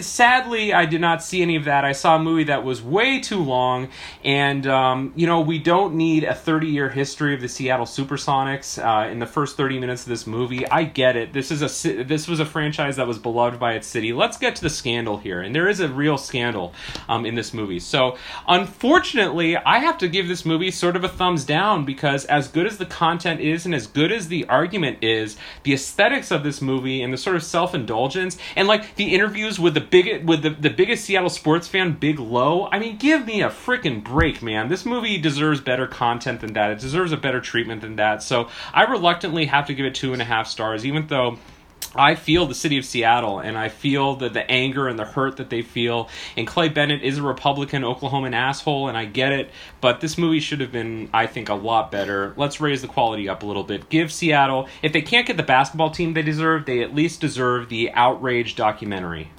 So this wasn't quite it.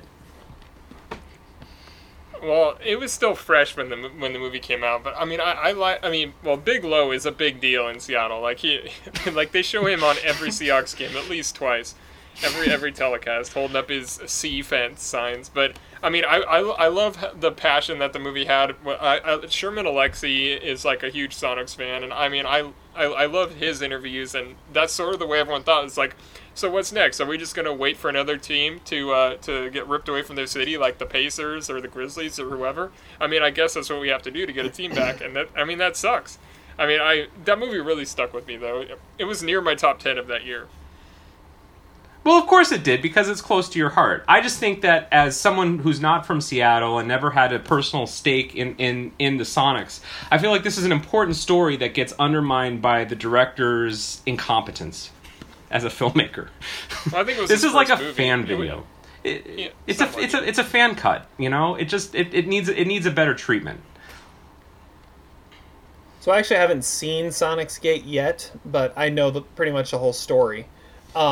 I would say the biggest travesty of it all is Clay Bennett, after moving the Sonics to Oklahoma City, which also, is like Stern's last approval, last movement as commissioner.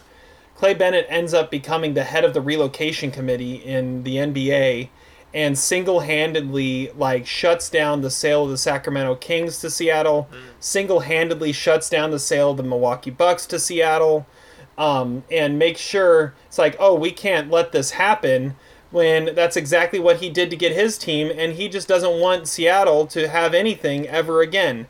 And yeah, Clay Bennett is the worst. I'm going to say he's the worst owner in all professional sports. I mean, I think the real villain in this story, and Todd, you can chime in, but I feel like the mayor of Seattle was a terrible piece of shit in this process. What's his name?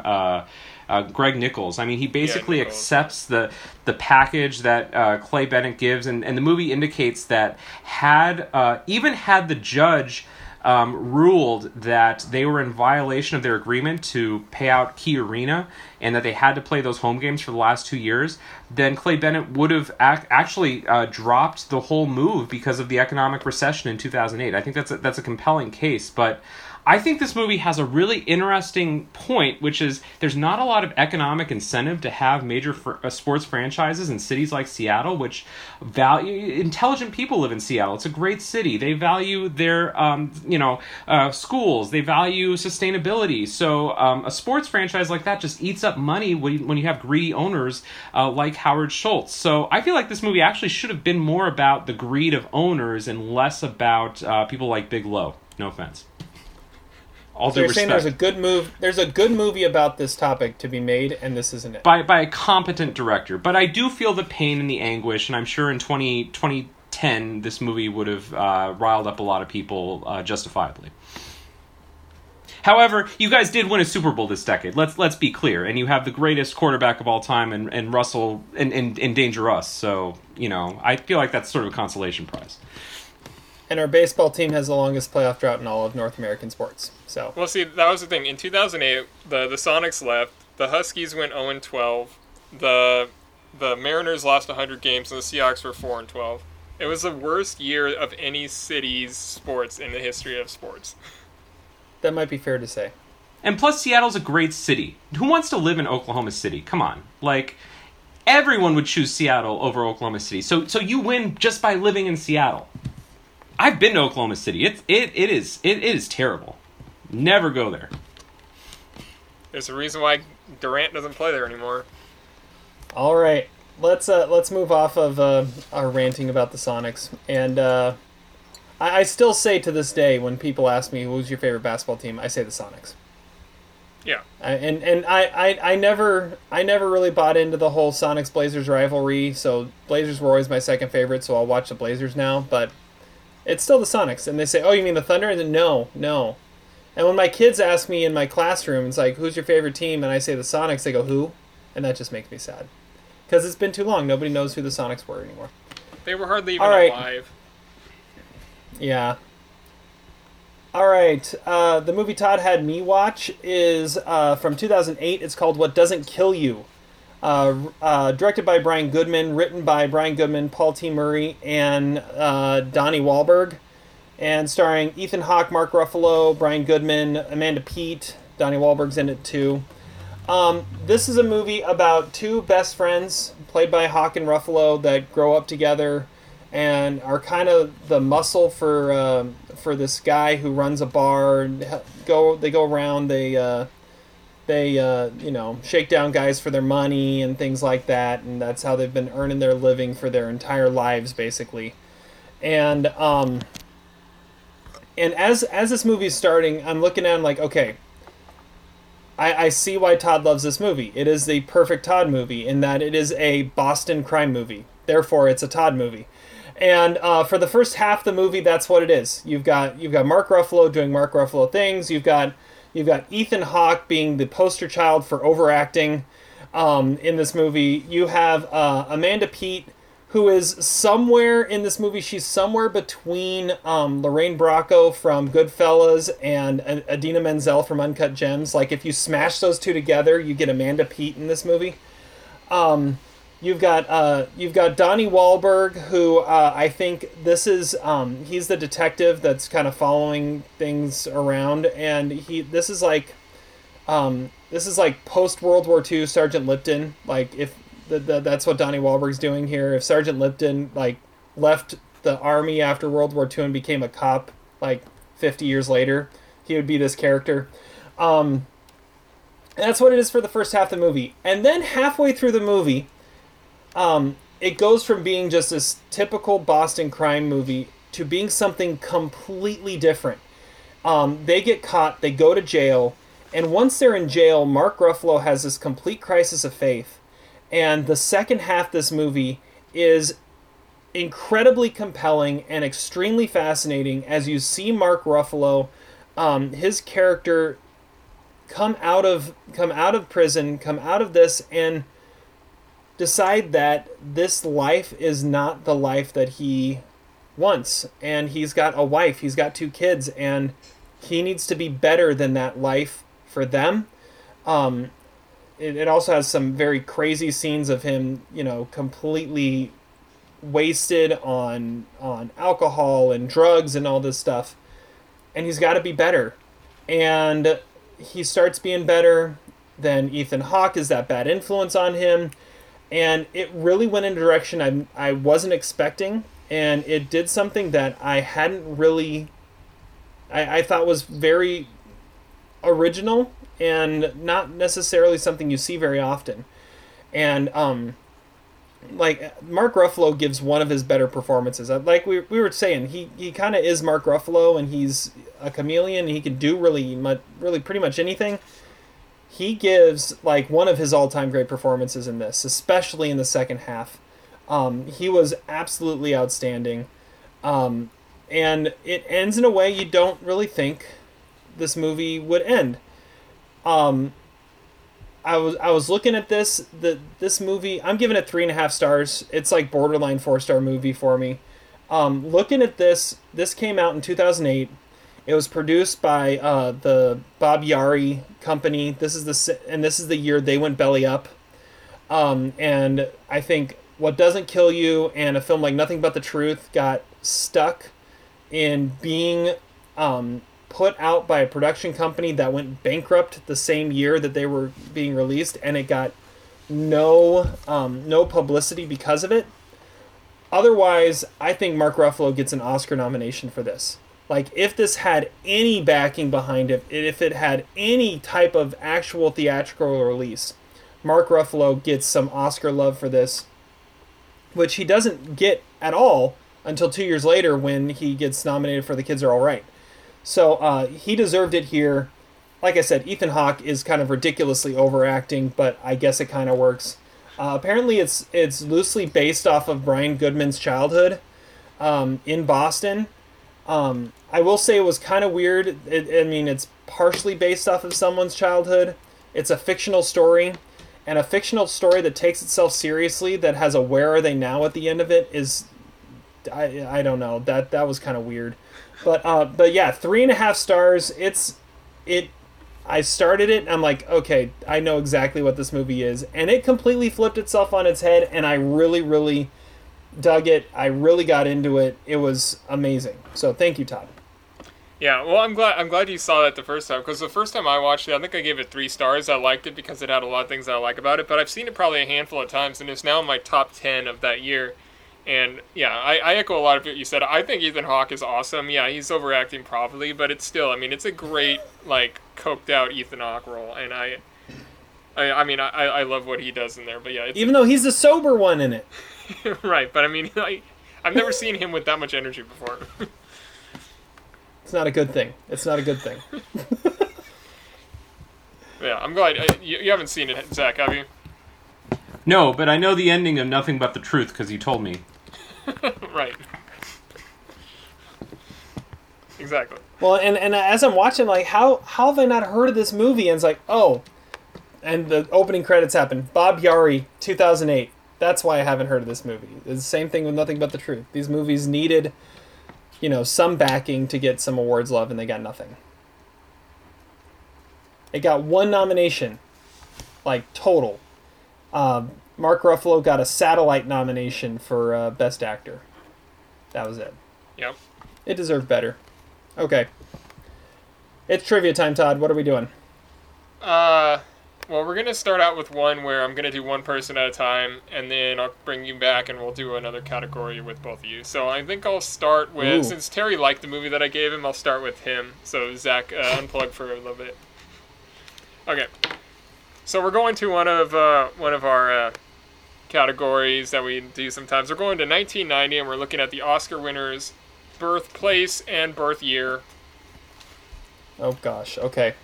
So the Best Actor winner was Jeremy Irons. So, give me your guesses on where and when you think he was born. Jeremy Irons. I'm gonna say 1945 in Cambridge. Okay, I'm not really sure exactly where that is, but It's in England. Yeah, should I tell you where it is? Let's wait. Let's just wait. Okay. Release it. Reveal it all together. Yeah. Okay. Okay. So Kathy Bates won Best Actress. Kathy Bates, I'm gonna say 1957 in El Paso, Texas. Okay. Joe Pesci won Best Supporting Actor. I'm gonna say he was born in Brooklyn. I'll go with that. Gosh, he's over 80. 1938. Okay. And Whoopi Goldberg won Best Supporting Actress. Whoopi Goldberg, I'm gonna say she was born in Chicago, 1961. Okay. So we're gonna bring Zach back, and we'll do him, and then I'll let you know who gets the points for all that. Okay, Zach. Yeah. All right. So what we're doing is we're doing the Oscar winners' year of birth and place of birth, and we're going back to 1990. Okay. So we are starting with Jeremy Irons. London. And what year? Oh, year? 1943. Okay, the correct answer was 1948 in Cowes, England. So I'm gonna have to figure out London. I said Cambridge. Yeah.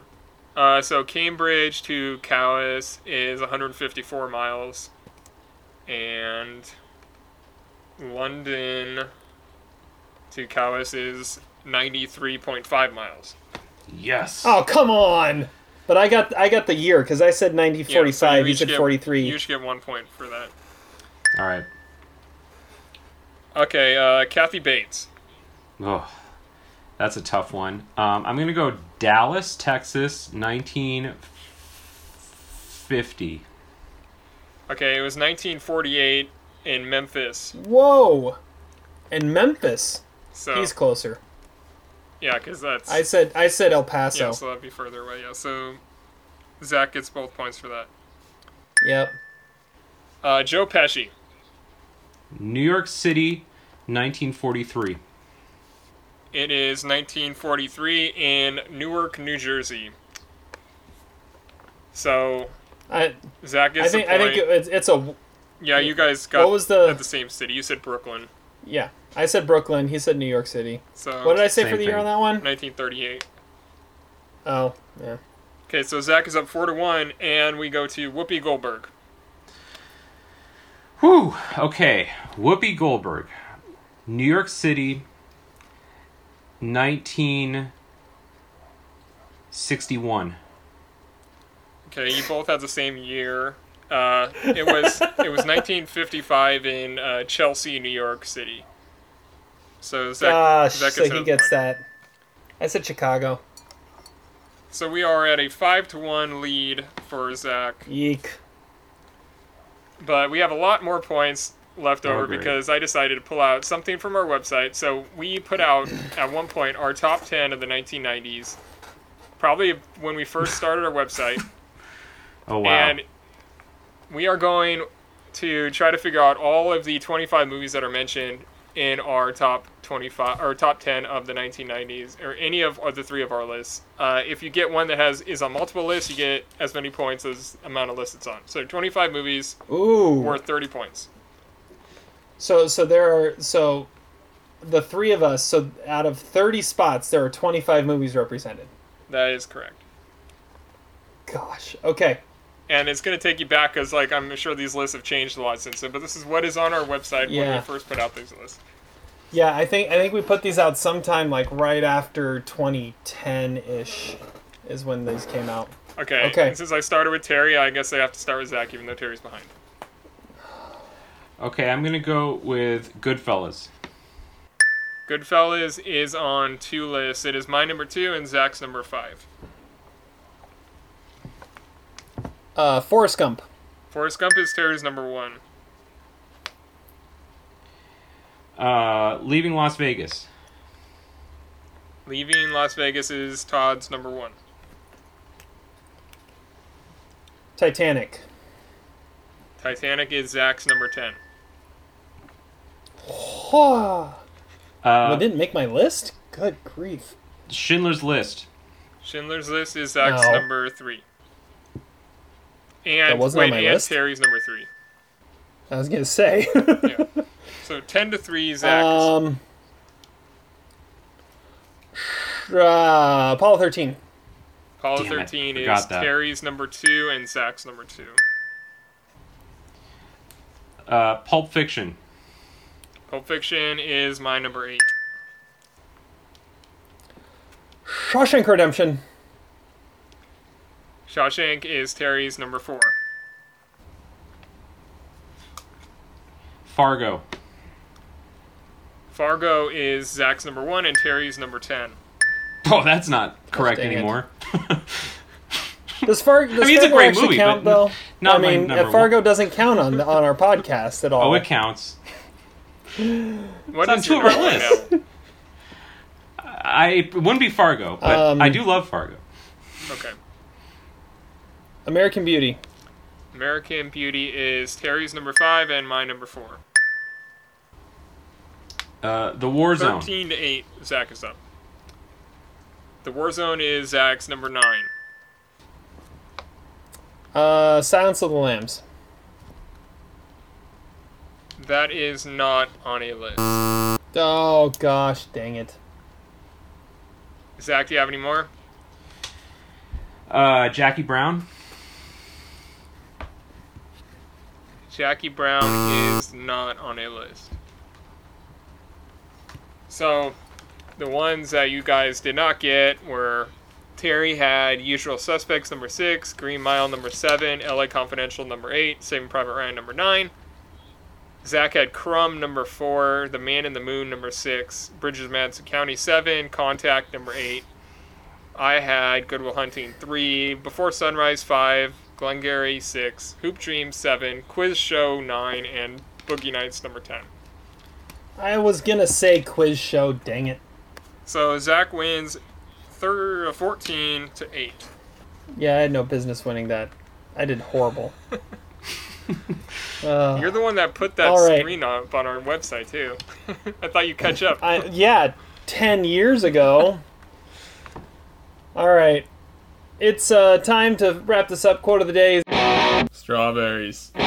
Not the cheese. Womack. With a little sex in it. Quote of the day. Zach, you're first. You won. Okay, so my quote comes from a disclosed private emails between the Oklahoma City owners group of the Sonics back in the late 2000s, and it was addressed Tom Ward to Clay Bennett. He says, "Is there any way to move here for next season, or are we doomed to have another lame duck season in Seattle?" To which Clay Bennett responds, "I am a man possessed!"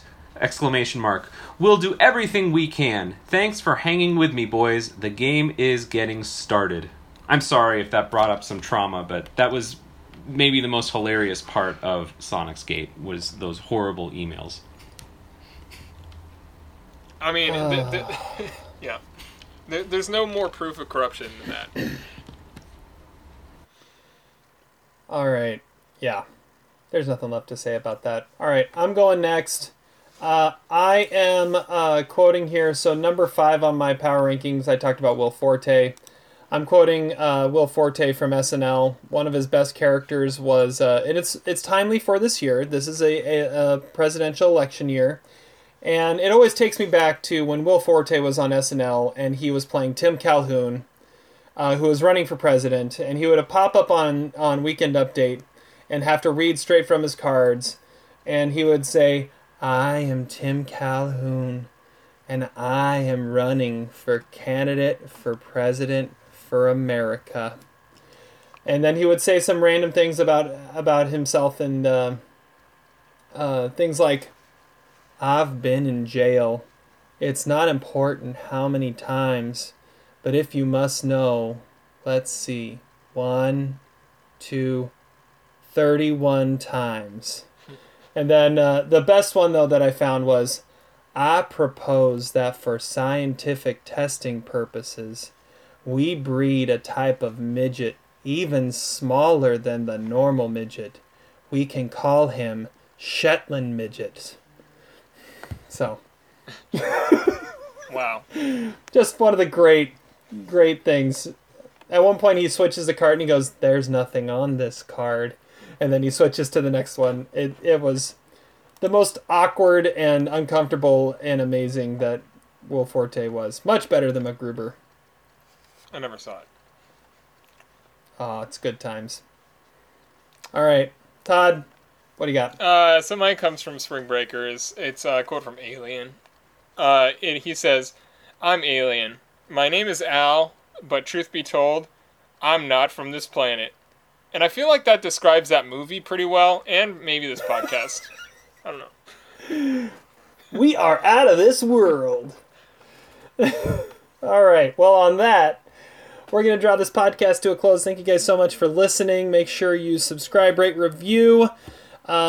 Make sure that you tell everybody else about us. We'll be back at you next week with more content. Until then, have fun watching movies, and we'll catch you on the flip side. Despite your crass behavior, I'm glad we were able to do this together.